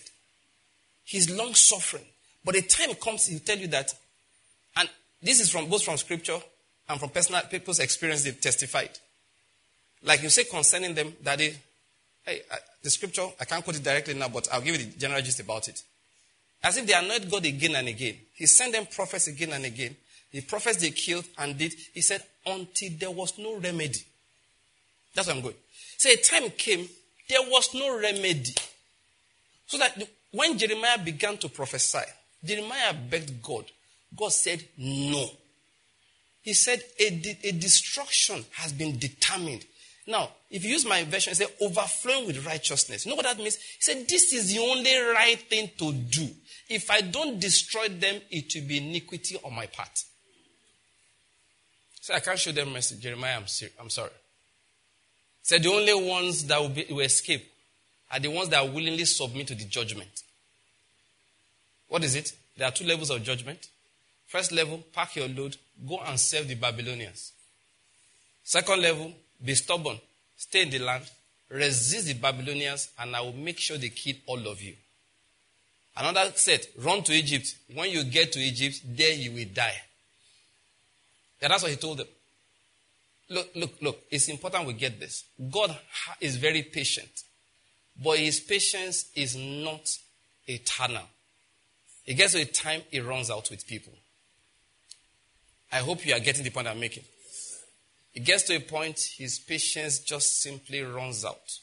But he doesn't want it to run out. But next thing I want to emphasize again is that following God in itself, now please don't get me wrong, is not something that is easy and sweet when people are watching from outside. It's only easy because he supplies grace. What am I trying to say? Obeying God will be drastic. Obeying God can mean, now this will surprise people, that you apparently speaking, make no further progress with your life. I don't know what that means for somebody. I tell I'm talking to somebody. Because people have told you that they don't understand you. There was a time in my life I went through that point. I look back and I thank God for that season. God, I didn't make up my mind I don't want to make any progress. So it was just circumstances that hedged me in. But at that time, I was having so much feasting on God's word that I couldn't see what others were seeing. And now, I look back and I can understand their concern because I was very young. I landed in Benin one day. It was our local convention. From the university gate, we had it on the University of Benin premises or campus. From the gate to the event center we're using, the central CAF, those of you know Benin, in Benin. I took a bike, a motorbike.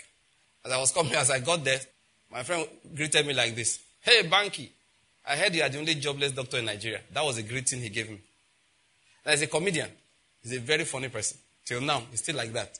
But that was the greeting he gave me.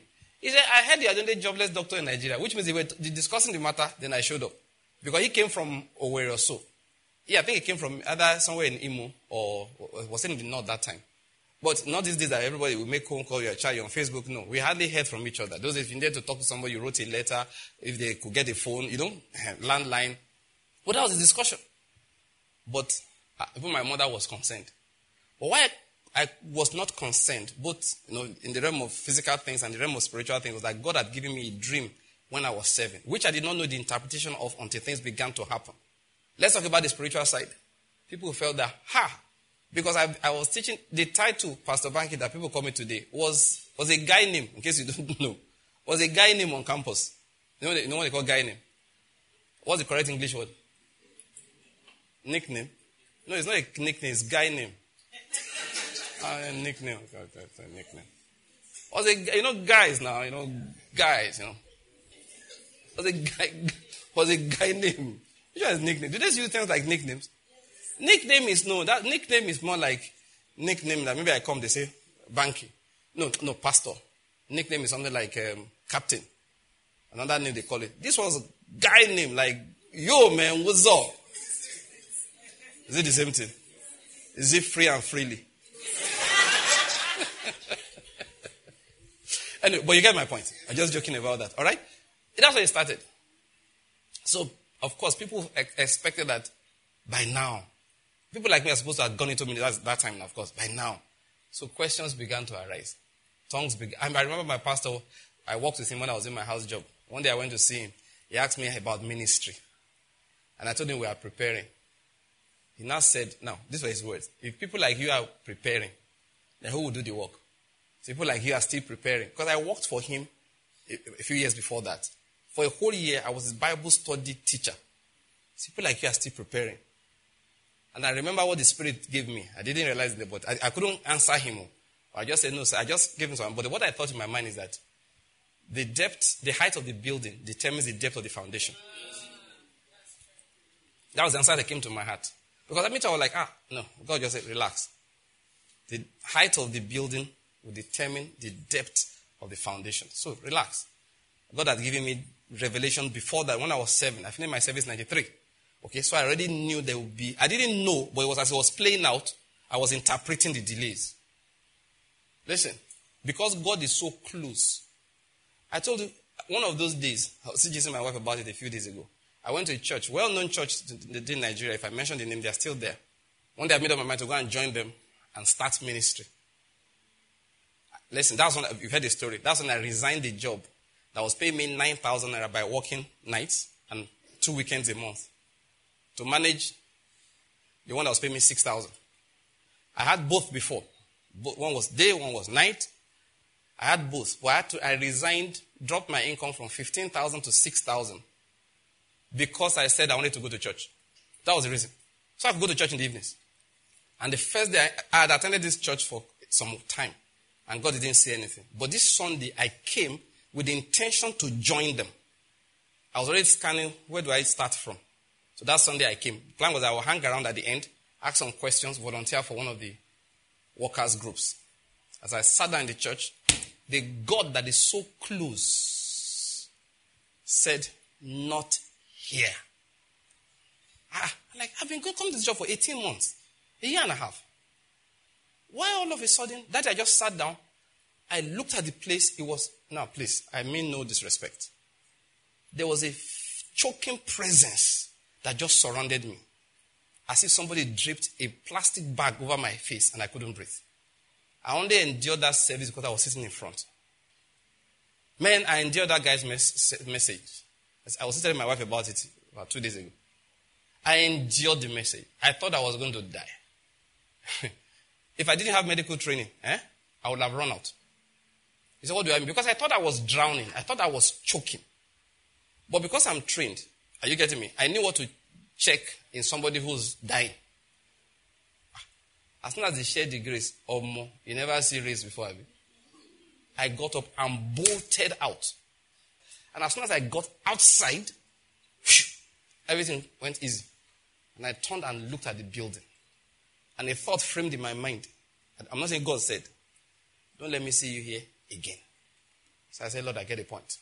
See, we are dealing with a God that is so close. Look, he's very personal. Listen to this. If he teaches you truth, you don't have a choice but to let the truth work itself out in your life. Now, I use that statement instead of saying obey it because, you see, the word actually causes obedience. It provokes obedience. It's automatic. Usually what prevents obedience is us raising up standards against the word. If you just sat down and the word came to you, look, as I'm preaching, I told the story of a young man who went into the spirit, remember? And I said, I didn't say anything like that. Where I'm going is, as I'm preaching, as anyone is preaching, you're sitting there with the word of God, the Holy Spirit is talking to you personally. Do you know how many times people have sat me down and said, look, you said this, you said this, you said this. I'm like, I did? From the same meeting, 3 people we hear said that message was as if you were preaching to only me. I know I wasn't preaching to only you, but God was talking to only you. Are you getting my point? I came preaching to everybody. People are streaming. We have more people joining us online that are physically present here. People are streaming from everywhere. I'm preaching to everybody. But you know what? God is speaking to only you. It's the reason why you tell me things like that. Because when you are coming, God has prepared your own word. I'll read Psalm 23. 4 people will hear 4 different things. Why? It's not the letters. It's the spirit that gives life. So God speaks to each person. And as he's talking to you like that, listen to me, saints of God, what happens is that immediately obedience comes into your life. You know, Ezekiel said the spirit entered into me and did what? Set me on my feet. But why are many of us not on our feet? Because once it's about to set on our feet, we grab our chair. We grab our bed. If I rise up now, what will my friends say? That was not the plan I made for my life. I had said that, I am going to marry this kind of person. I have said I'm going to walk in this kind of place. We start grabbing our seats. But the spirit struggles with us a few times. He said, my spirit will not always strive with man. So he leaves us again. Then one day we'll go and hear that same word again. That spirit tries to raise us up to our feet again. Then we start with strongholds. What if, but my father expects, hey, my friends will think, as they're doing all of that, bam, it drops us again. Now, my message today is this. A day will come, he will get tired. I told you my message is dangerous, right? Yes. When it says today is the day of salvation, not a joke. I have found out that God has a huge demand on personal responsibility for everyone. There are times he will deliberately stand on your path, just helping you. A time comes he will not stand on your path. If you say you want to go astray, say go ahead, go astray. Nobody's going to stop you on the way. But drowning, you shall drown. Initially, he will block your way. Don't go that way. He'll block you. Look, listen, let me tell you something about Balaam. Not Balaam. What's the name of that guy? The one that went into the fish. Jonah. I'll tell you something about God. God was not doing demonstration with Jonah. You know what they call demonstration? Let's put in Nigeria in the demo. What's demo? Threat. He wasn't trying to frighten him into obedience. You know what he was trying to do? Kill him. God was not trying to scare Jonah to obey him. He was trying to kill him. And God kills people, including Christians. Please, I need to keep attacking that wrong doctrine that says he doesn't. God kills people, including Christians. He was trying to kill Jonah. He was on his way to kill Jonah.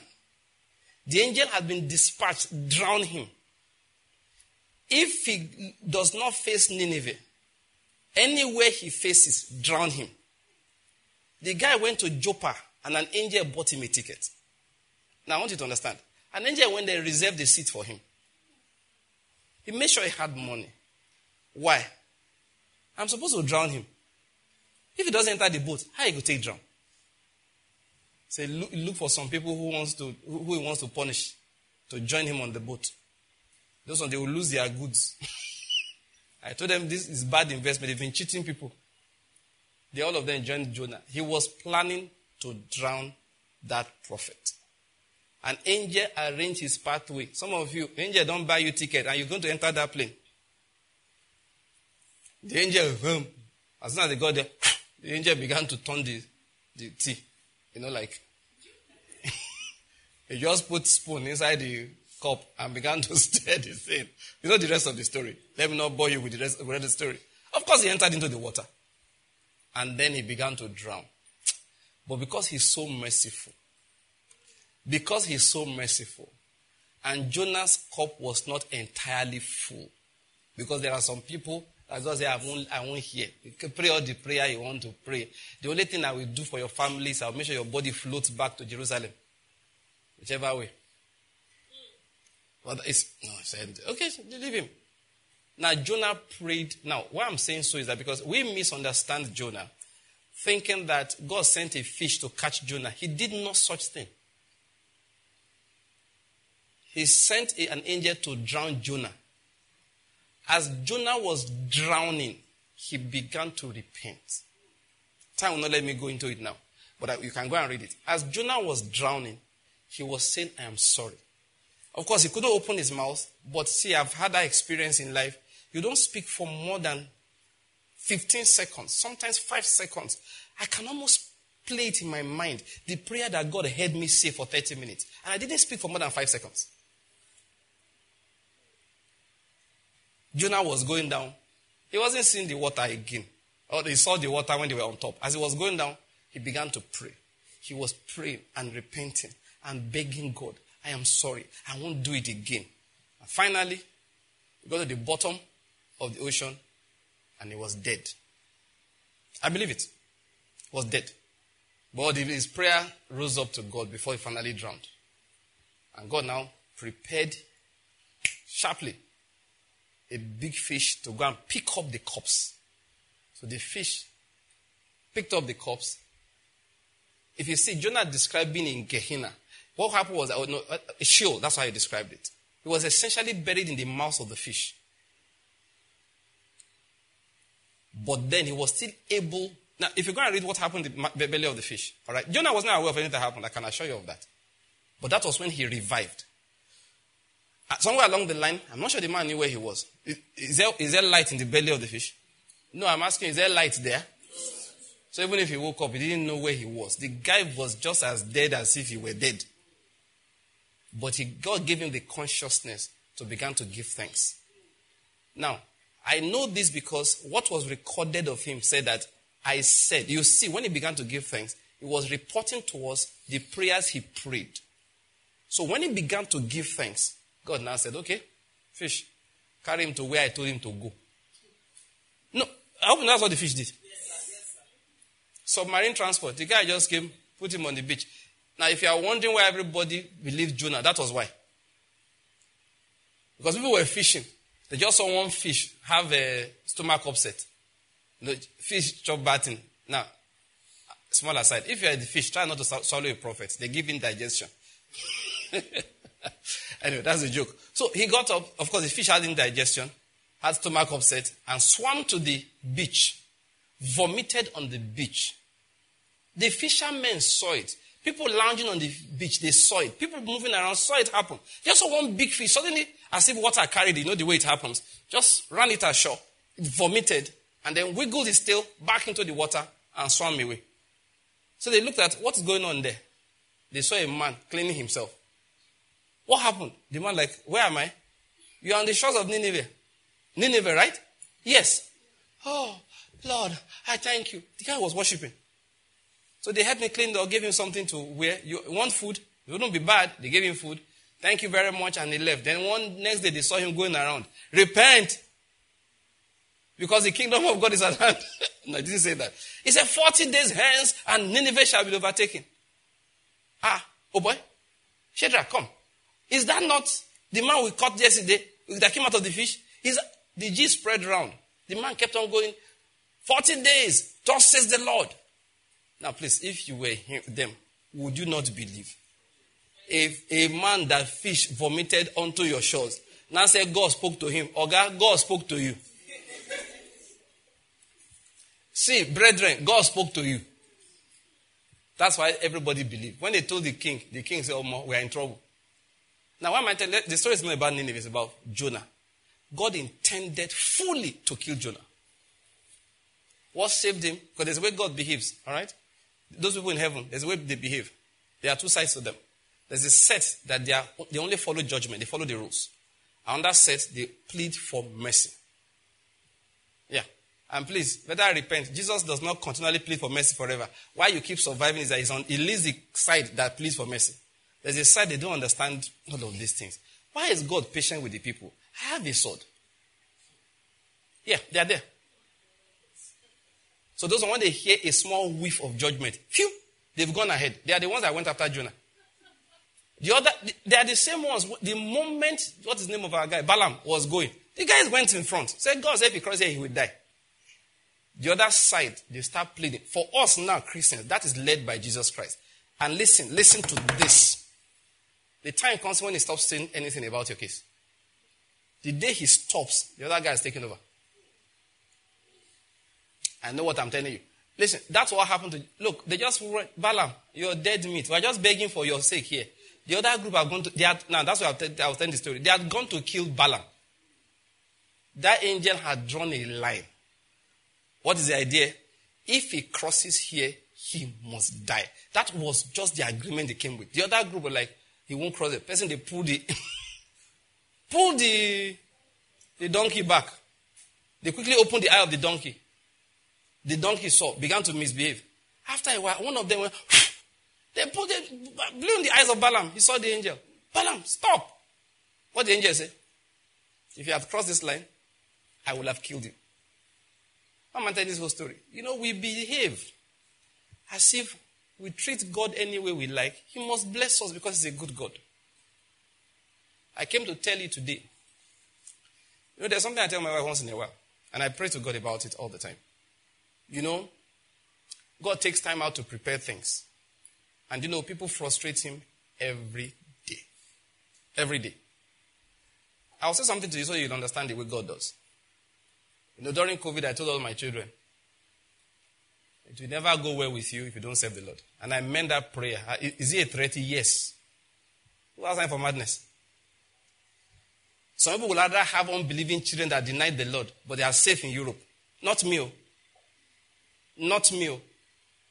Not me. You know why? There are eternal plans.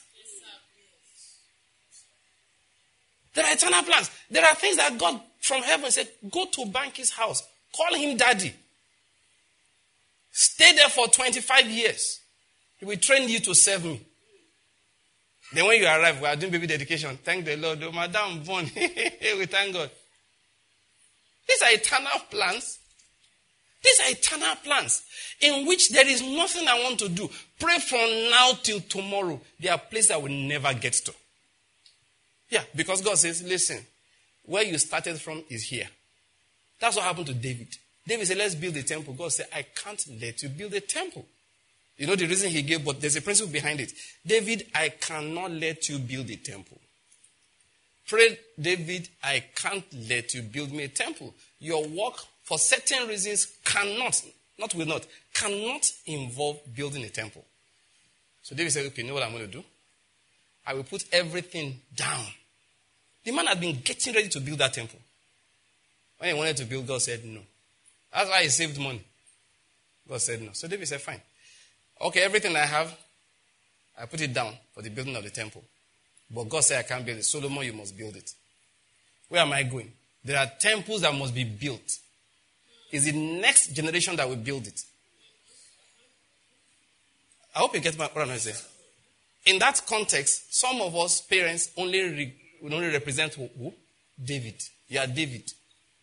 I need to explain this. Christian parents, I'm begging you. Raise your children with that mindset. They are not your security for tomorrow. They are not.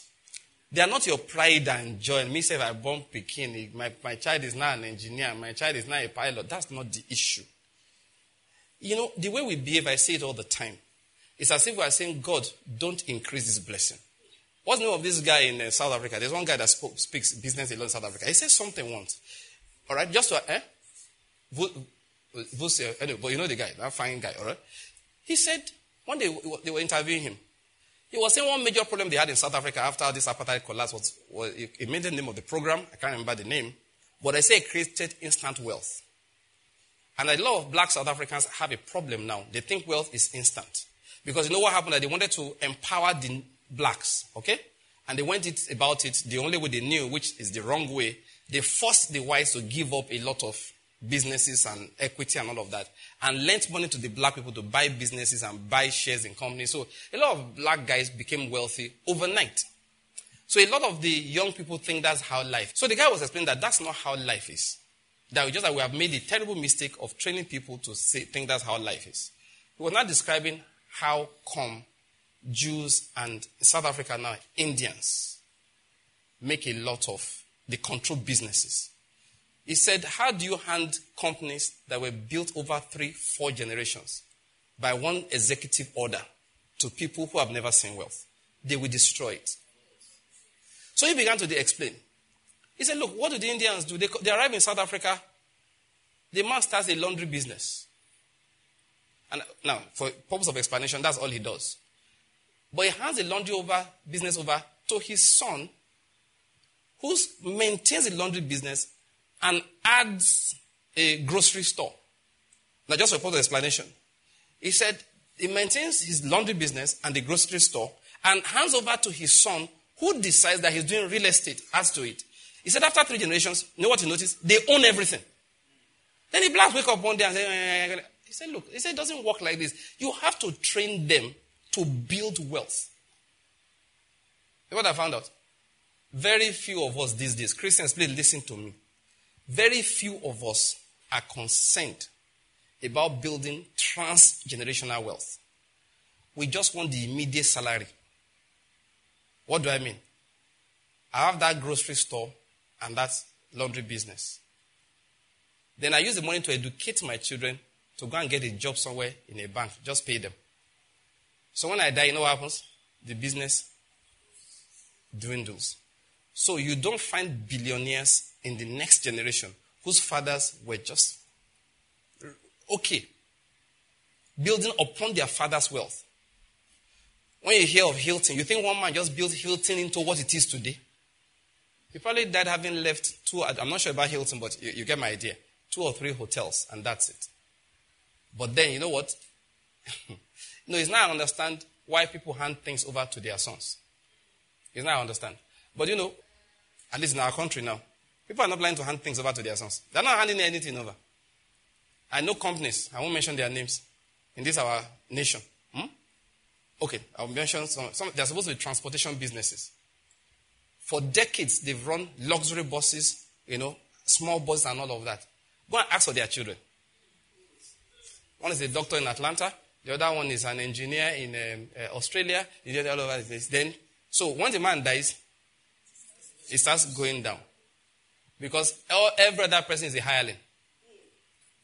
I've noticed people do it. They don't have enough faith in what they are doing. They just think, let me just eke out a living. See, let me tell you why black people are poor, especially Nigerians. And they will remain poor for a long time unless the church does things differently.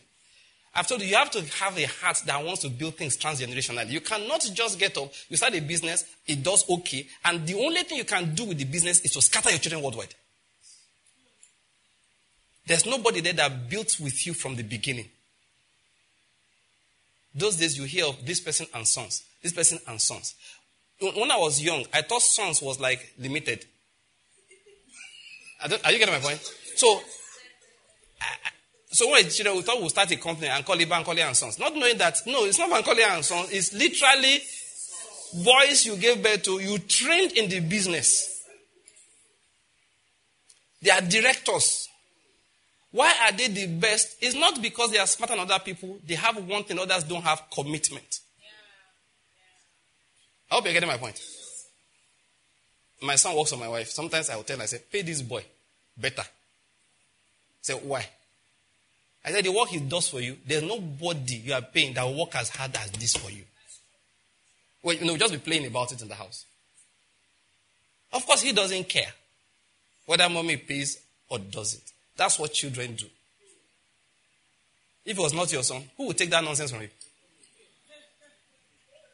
Who will? Nobody will. Not because they are wicked, but because, see, I told you there are three kinds of workers. There are owners, there are true shepherds, and there are hirelings. Usually, true shepherds are owners. So basically, there are two kinds of workers: true shepherds and hirelings. To have the heart of a true shepherd or a good shepherd in the heart of a hireling, you need to be Jacob. It's an unusual thing. Even that Jacob, one day he came. You say, Oga, it have do. Even that Jacob, one day, he had to. And what did he say? He said, let me go and prepare an inheritance for my own children. Because he understood, I do not have any inheritance here. It's not good to talk too much when you are young. When I was young, I used to wonder, how did I hand over to his son? Why won't he? Why won't he? No, he's not understand. It's simply because, of course, not every son will do well. I hope you're getting my point. Even Solomon told us as much. And then those ones, he told us the reason why. You just want to give over to a son simply because he's a son. No, sonship is not because you were born in the house. It's because you were trained in the house. So you are not supposed to hand over to a son that was not trained in the house. I won't mention the name of some of our big businesses that have collapsed in this country because a man handed over to his son that he did not train. You know the one I'm talking about? Papa was MD. Next thing, they walked the son up, he became MD. Bam. He ran the whole thing down. They had to sell it over to another group. But it didn't have to be like that if he didn't spoil that boy. What he needed to do was to, oh boy, go to school. This mede children we are raising is not good for us. You know what they call mede children? You look at the best schools for them where it doesn't wash cloth. See, try and retrace your steps and know the things that formed you. Make them go through it. Yes, sir. Yes, sir. You started a big company, a bank as an example. That guy is not supposed to become a director quick. No. Make him interview for the job. If he fails, are you getting my point? Let him, good enough, the interview is written initially. Tell him, pass. All your children, all of you want to work here, all of you go and read. If you fail this interview, you are not going to be employed. So they will go and read until they pass. If they fail, do another interview for them. Then when they come, all of you live in Abuja, your HQ. Send him to Enugu. Let him be an officer in Enugu, one of your branches. And call the manager there. Say, if you want me to sack you, let me hear you give this boy preferential treatment. That is how I will sack you. If he comes late, let him feel form like everybody else. Now, appraiser issue. My wife used to work in a bank. Many of you don't know. That's what his guy used to tell them. It's an appraiser matter. It's an appraiser matter. Anything you do, the man will tell you it's an appraiser issue. Tell the manager, look, and tell your son, it's an appraiser issue. That salary they are paying, he too should manage it. Because he won't know whether it's good or bad. Now, meanwhile, you want him to be MD. You are training this guy to be the MD. You call his manager in Enugu. If I hear, put him in marketing. Give him a car that's not very good. Just the same way you give other people. He must meet his target. I'm telling you. No, seriously, I'm begging you guys, that is what you are supposed to do. Don't let him fail and get promotion. First, it will demoralize other people in that place. I hope you understand my point. Let it be that they say, why is he working so hard like this? You know, there are two ways. People can say that, why is he not doing anything? Hey, now Papa get the bank now. That's one way. There's another way. Why is he working so hard? Now Papa get them now. Can you see both things can apply? So he's working for his inheritance. So he knows it's his zone. That way he will come. Before you know what's happening, he's a maintenance manager, apart from being a marketing executive. He's already a maintenance manager. Because he's his father's air conditioner. When you see his fair appraisal that the guy did well, then have him transferred to another area. Eventually, one day, he becomes the father's PA. No, father's PA. So that he will see what the father is called pouring water on the hands of what? Of who? Elijah. So he invites him for board meetings to take minutes. Not to open his mind. Eh? When your mates are talking, when your seniors are talking, your father's mates are talking, you don't talk. At the end of the day, he's your executive assistant. When you say, okay, we're supposed to see the vice president, he's the one that will note it. He will remind you, Daddy, are you still sleeping? You remember you said we'll see the vice president today by 10. Yeah, good. You didn't forget. You wanted him to be the one to remind you. He gets everything ready. He is also ready with his presentation. He follows you to go and see the vice president. He sees how they talk to Dangotes. I hope you're getting my point. Yes, all the ministers. He sees how it is done. He sees how they write checks. You teach him all kinds of how to manage life. He's flying abroad. Economy, first quitting. That he's following you. You sit in front. Oh boy, go and sit at the back. You sit at the back. Look, by the time that guy is 40, he can work for anybody. He doesn't need your job. Listen, he will be able to manage a whole national, spread bank for anybody. He doesn't need your own. And that's when you now make him an executive director. This is my beloved son, in whom I am well pleased. Before you even retire, you have already retired. Everybody already knows his word is final. They give you a file, you toss it to him. Should we approve? That is 300 billion. Those guys can't handle it. Why are you sure? He explains it to you. So tell the other guy that I denied the approval. Thank you. And you didn't look at the paper.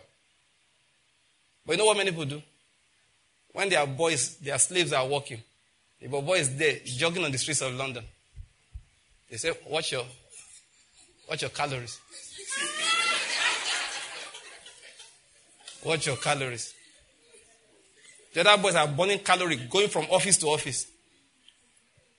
He's 20, you're already flying up and down in private jet. Why won't he run down your back when you finally hand it over to him? Because he doesn't understand. There's one guy that told me like that he will never meet big customers. Things that his father would. You will see the way owners do things. Jesus is Lord. You know what they call owners? I used to pity my wife. He said, driver didn't show up in the morning. My wife has dressed up by 5 a.m. to go and do school run. He said, sweetheart, let me go. He said, no, you are Pastor Banky. So one day I said, Pastor Banky's wife cannot die while he watches. If you won't let Pastor Banky drive, then I shut down the school. That's what owners do. They can't sit down and be giving excuses. They can't sit down and be giving excuses. You know that guy that you wanted to hire, he does boss business. One day I was talking, this guy is a doctor. We're talking, so I was trying to negotiate with him to take over things for my wife and all of that. He laughed. He said sometimes he gets a call that his driver didn't show up.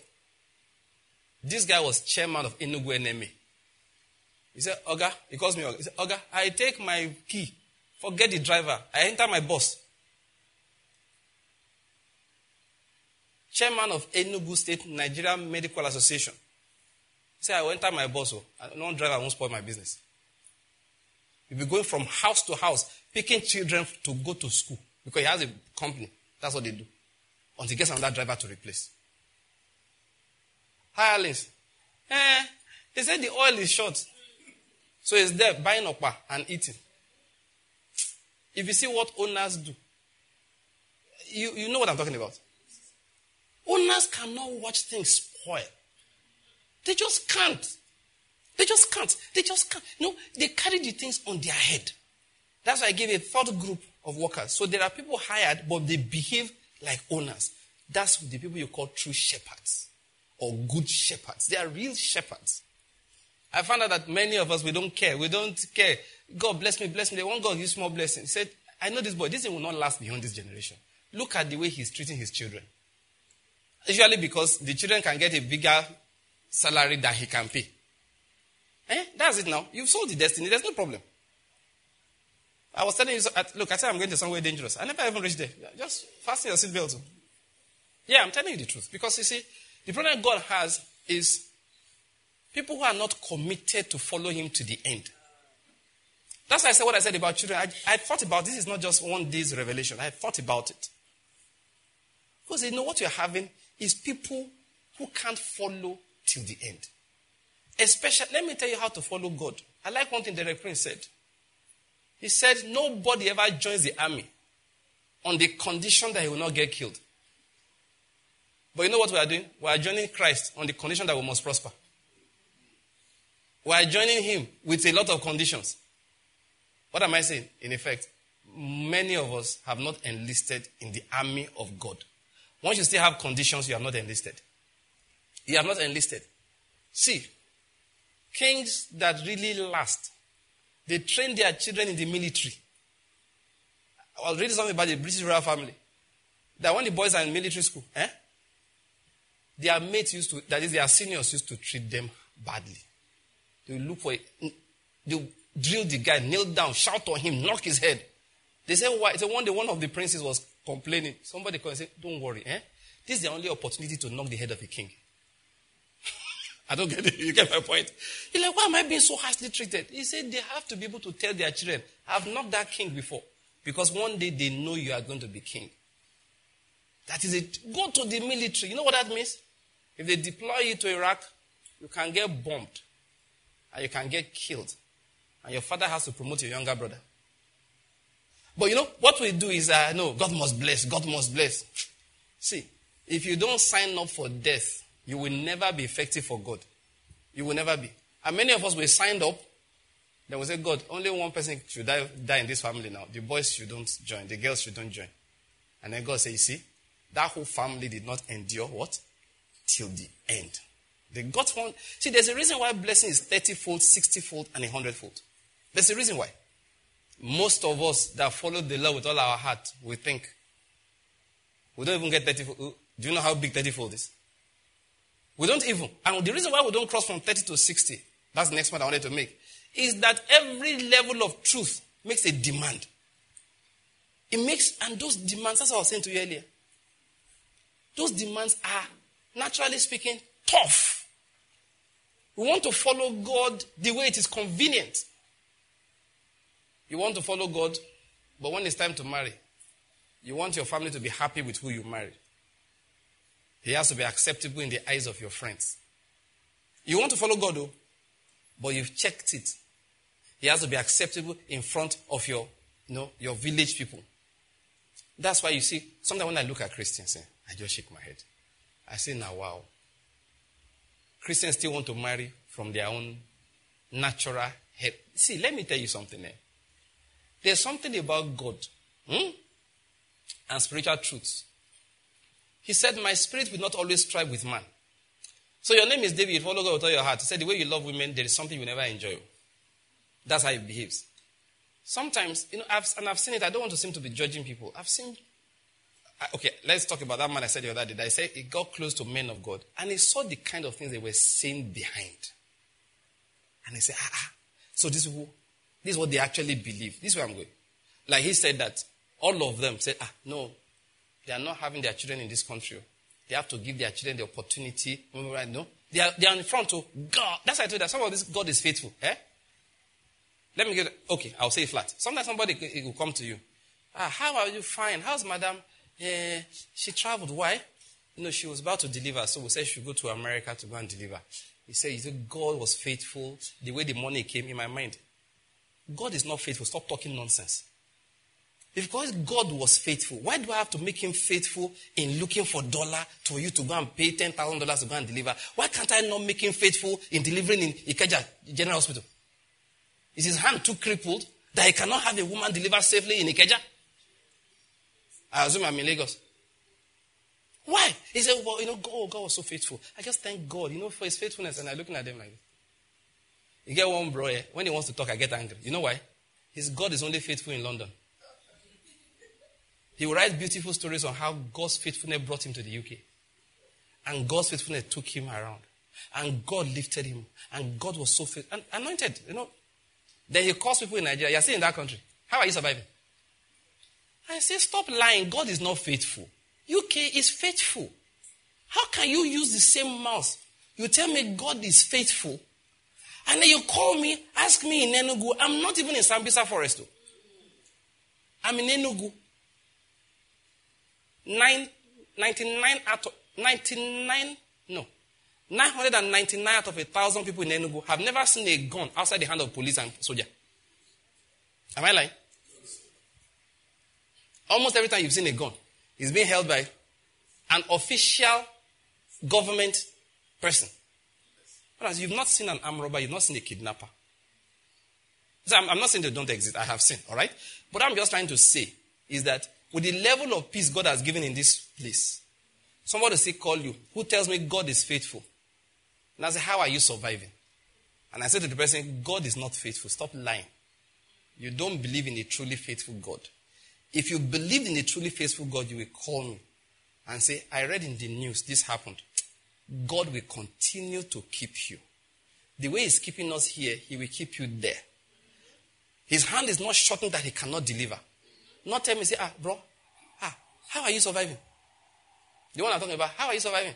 Better go and pray. That's what he will say. Better go and pray. Let God talk to you so you can come over here. Yeah, those are statements Christians make. Nobody is saying anything is wrong with where you are, but why do you talk like a fool? Why do you talk like a fool? I should go and pray to tell my servant, the Lord, where his Lord, his master wants to go. The genie in the bottle. The genie is very powerful. We're still watching the genie movie the other day in my house. Aladdin. Genie is very powerful. Genie can do almost anything apart from kill people, make somebody fall in love, and bring back somebody from the dead. That's what the genie said. All right? Yet, do you know what? He's a servant to whoever holds the lamp. That is how we treat the Lord now. Jesus, come out of the lamp. Jesus, come out of the lamp. Jesus, and you come out. Master, what can the genie do for you? Take me here, bring me money. That's how we behave. That's how you open your mouth and say, better go and pray. Let God speak to you. That you are going to tell God what he's going to say. You are the master, he's the genie. But you know what? It's the other way around. He decides where you can go.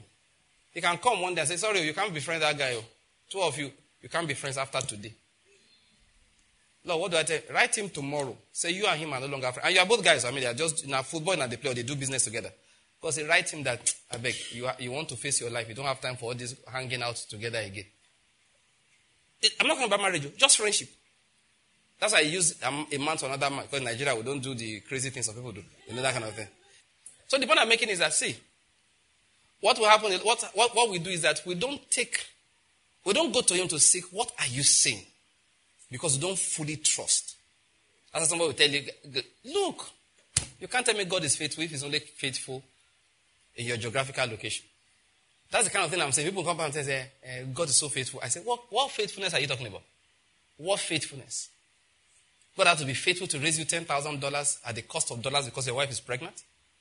If he was really faithful, you take your wife to, we're going to go here, Park Lane. There are so many beautiful private clinics in town that God can faithfully deliver that baby for you in his faithfulness. But no, that's not what you mean. That's not what you are looking for. We know what you are looking for. Listen, I'm telling you about dangerous things. Anytime God exposes you to truth, people of God, he makes a demand on you. What did I say? He makes a demand on you. When he exposes you to truth, now, except that demand for truth is fulfilled in your life, the results of obedience will never come. The results attached to that truth will never. You can use head knowledge to be shouting confession all the time. What is attached to that truth will never come real in your life. Every time truth comes to you, it makes a demand. Obedience to the demand of truth is what we call wisdom. There's a story I told at the beginning.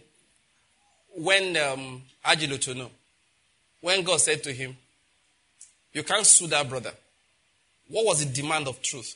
Give him money that he does not deserve. Give him money he has no right to. Give him money that is unjust for him to ask for. That was the demand of truth. Want to hear the truth? If he didn't give that man money, one or two things will happen. Well, a number of things could happen. One, God will give him another test like that. He will enter into a similar situation in which God says, this is what I require you to do. For those who don't know the story, it's simply a man who, they were in business together, and they quarreled over some of the staff that they had because they were his relatives. So he removed the staff and took them to another business. They had a joint venture. When that one ended, they made no money, just managed to break even and return to zero. But the one he took his family members to, all right, for those who don't know the story, that's why I'm just repeating it. The ones he took his family members to, he made money there. And that guy now demanded that he should share the profit with him half-half. There was no logic, moral or legal, for him to make that demand. But the Holy Spirit said to him, do it. Give it to him. That man threatened to sue him. He said, no problem, I'll meet you in court. He knew he would win the case because their joint venture agreement was on a particular project. They did not marry each other. They did not run the same company. They went into a project together. So and that didn't stop anybody from having other projects. So he had another one, and he moved his people there because of that man's demand. I'm just repeating the story for those who may not have heard it. So when the man now said, look, share that money with me. He said, you don't have a right to it. He said, no, I do. So the man said, I will sue you in court. The guy said, go to court, we'll meet there. The Holy Spirit came and said, no, give him the money. You are not going to court. So he gave him the money. Against human wisdom, he gave him the money. Against the logic, the natural wisdom, the foolishness of God was what he operated. We say foolishness does not mean God is foolish. It means that what you are doing in response to the faith you have in God will appear stupid. What am I saying? If he did not release that money, you know what will have happened? He will have had to go through that test again. If he didn't do it, he will have a similar experience a third time. After a number of times, if it's hard that I will never do this, God will say, no problem. God will continue to bless him, but he probably will stop at 30-fold. And this is his sad side. He will never know. See, his spirit does not always strive. That's what I'm trying to emphasize. His spirit does not always strive. He does not always strive. If you just stop one and say, I won't do this, after some time, if sin has weight. If it's not a weighty matter, he will leave it. If it's not a go to Nineveh or so matter, he will leave it. If it's not a follow Balak matter, he will just leave it. But he said that is why we don't reach 100-fold. Now, on that one alone, you are removed 10-fold. Many small things like that is what we do. And at the end of the day, we end our lives 15-fold, 20-fold. What am I saying? Anytime truth comes to you, brethren, you must obey it. It works obedience in you. What you just need to do is remove what? The obstructions, the strongholds, the things that you present. And I said something, I will say it again. Don't be afraid to fail for the Lord. Did you hear what I said? Yes, what do I mean? Sometimes people will tell you, please, I'm not trying to, I pray you get me. It's not just about things like Nigeria and all of that. Don't let people keep on pushing you all the time that what you need is a better job and a better environment. You know, I was watching, now this is not to praise the man, I don't know him enough. He's a basketball star. This Nigerian guy, the current big guy in America now, Giannis Antetokounmpo. Anyway, but the guy, God used basketball to bless him. All right? But this is where I'm going. I was watching it yesterday. I have not finished, but there's something there that struck me. As a little boy, at the age of 18, he came from Greece. So they picked him in what they call their draft. He was number 15 pick. And they picked him for listen to this, a basketball team that was dying. Milwaukee Bucks. I think it's still there. Those of you who know basketball. It's still with them, right? So he was determined. The guy was always in the gym. playing, exercising, building, do everything. His own is that, look, he just wants his family to be able to come over. His dad, his mom were still in Greece.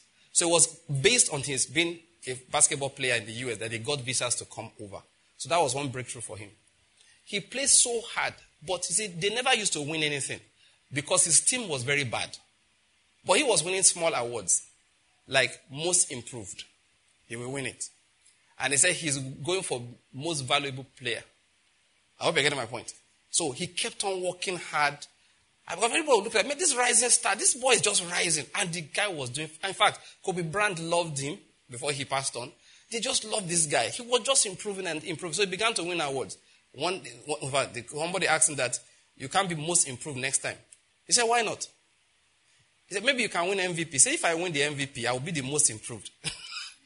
And the interviewer said, I like the way you reason. And of course, he won the MVP either the following year or the year after. He kept improving. Then there's one problem.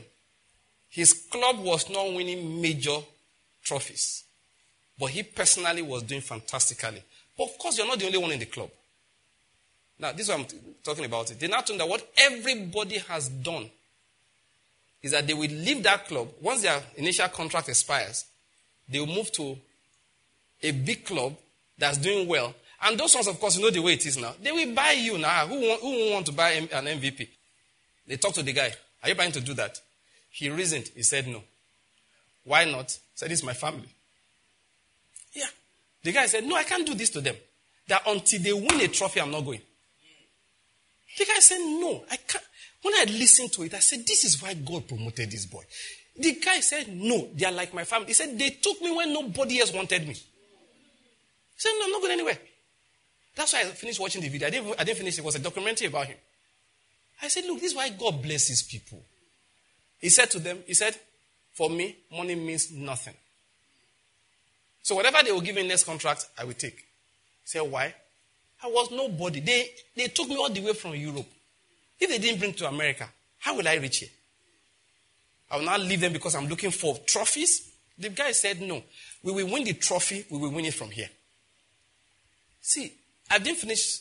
I just saw that thing yesterday.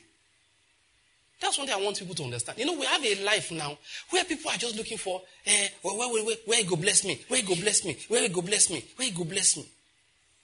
That's all they are thinking about. Listen. Let me round off my message here. Let me tell you something. Until just tell yourself that if I'm going to fail, Lord, let it just be that I failed because I'm obeying you. If you can't utter that statement, you won't succeed in this life for God. So that sometimes he will tell you, okay. They say, look, these are your opportunities. Go. You will look and say, no.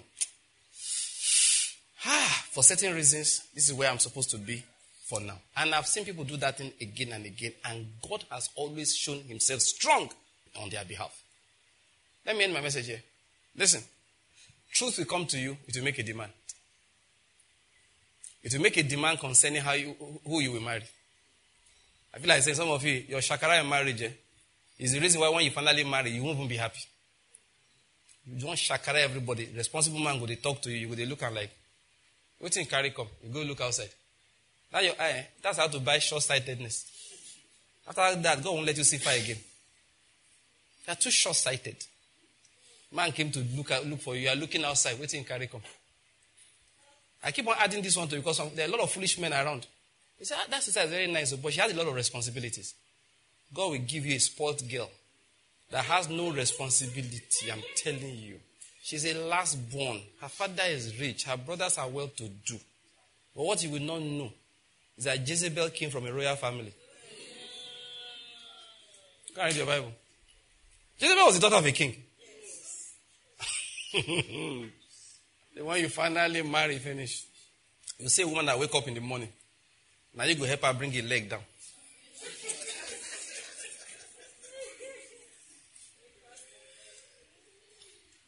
I've told you there are some things you don't say with your mouth. A fine young woman who loves the Lord. Somebody you should cut your finger and give as a sign of forever. Covenant. I say because she has 5 younger ones. Her next brother is in SS1. All you are thinking of is, let me tell you what I've said many times. Give it 10 years, all this wahala go don't go. You hear what I said? Yes, sir. Give it 10. I'm not meaning 10 years. God will just bless me. No. 10 years, all of you will stay in one three-bedroom apartment. God will squeeze you inside there.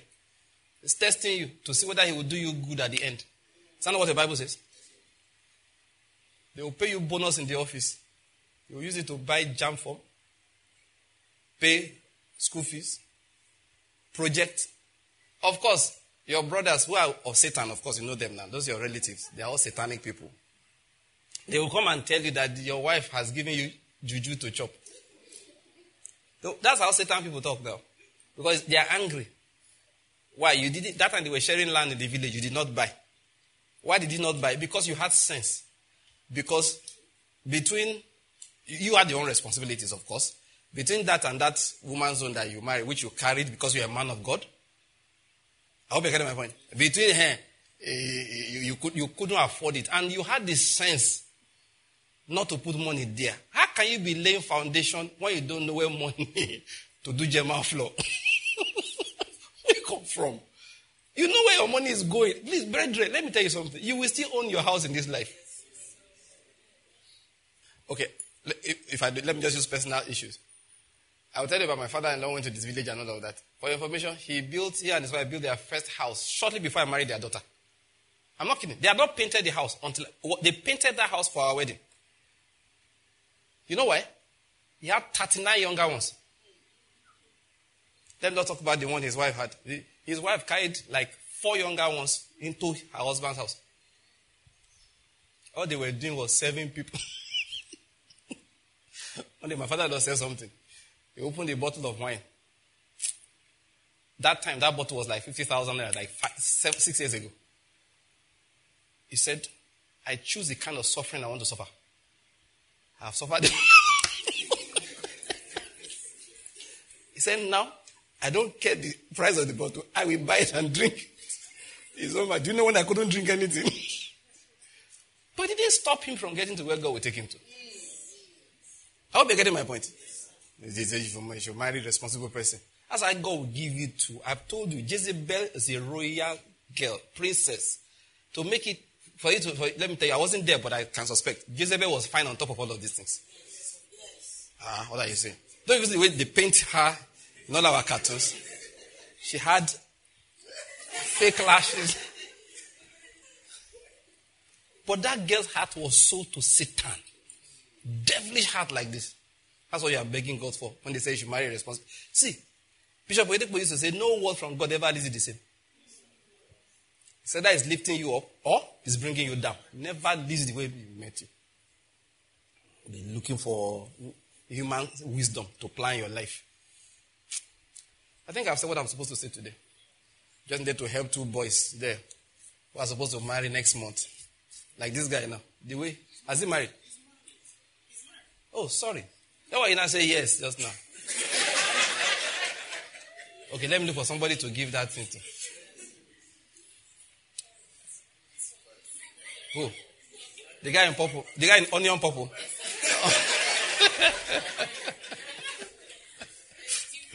It's due. Don't worry, God will give you a good wife. He'll give you a woman who loves the Lord. Who can sit for hours hearing the gospel.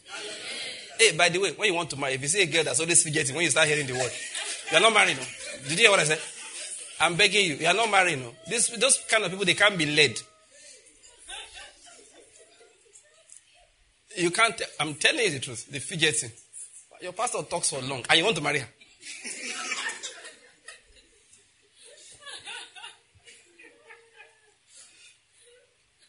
The Lord is good.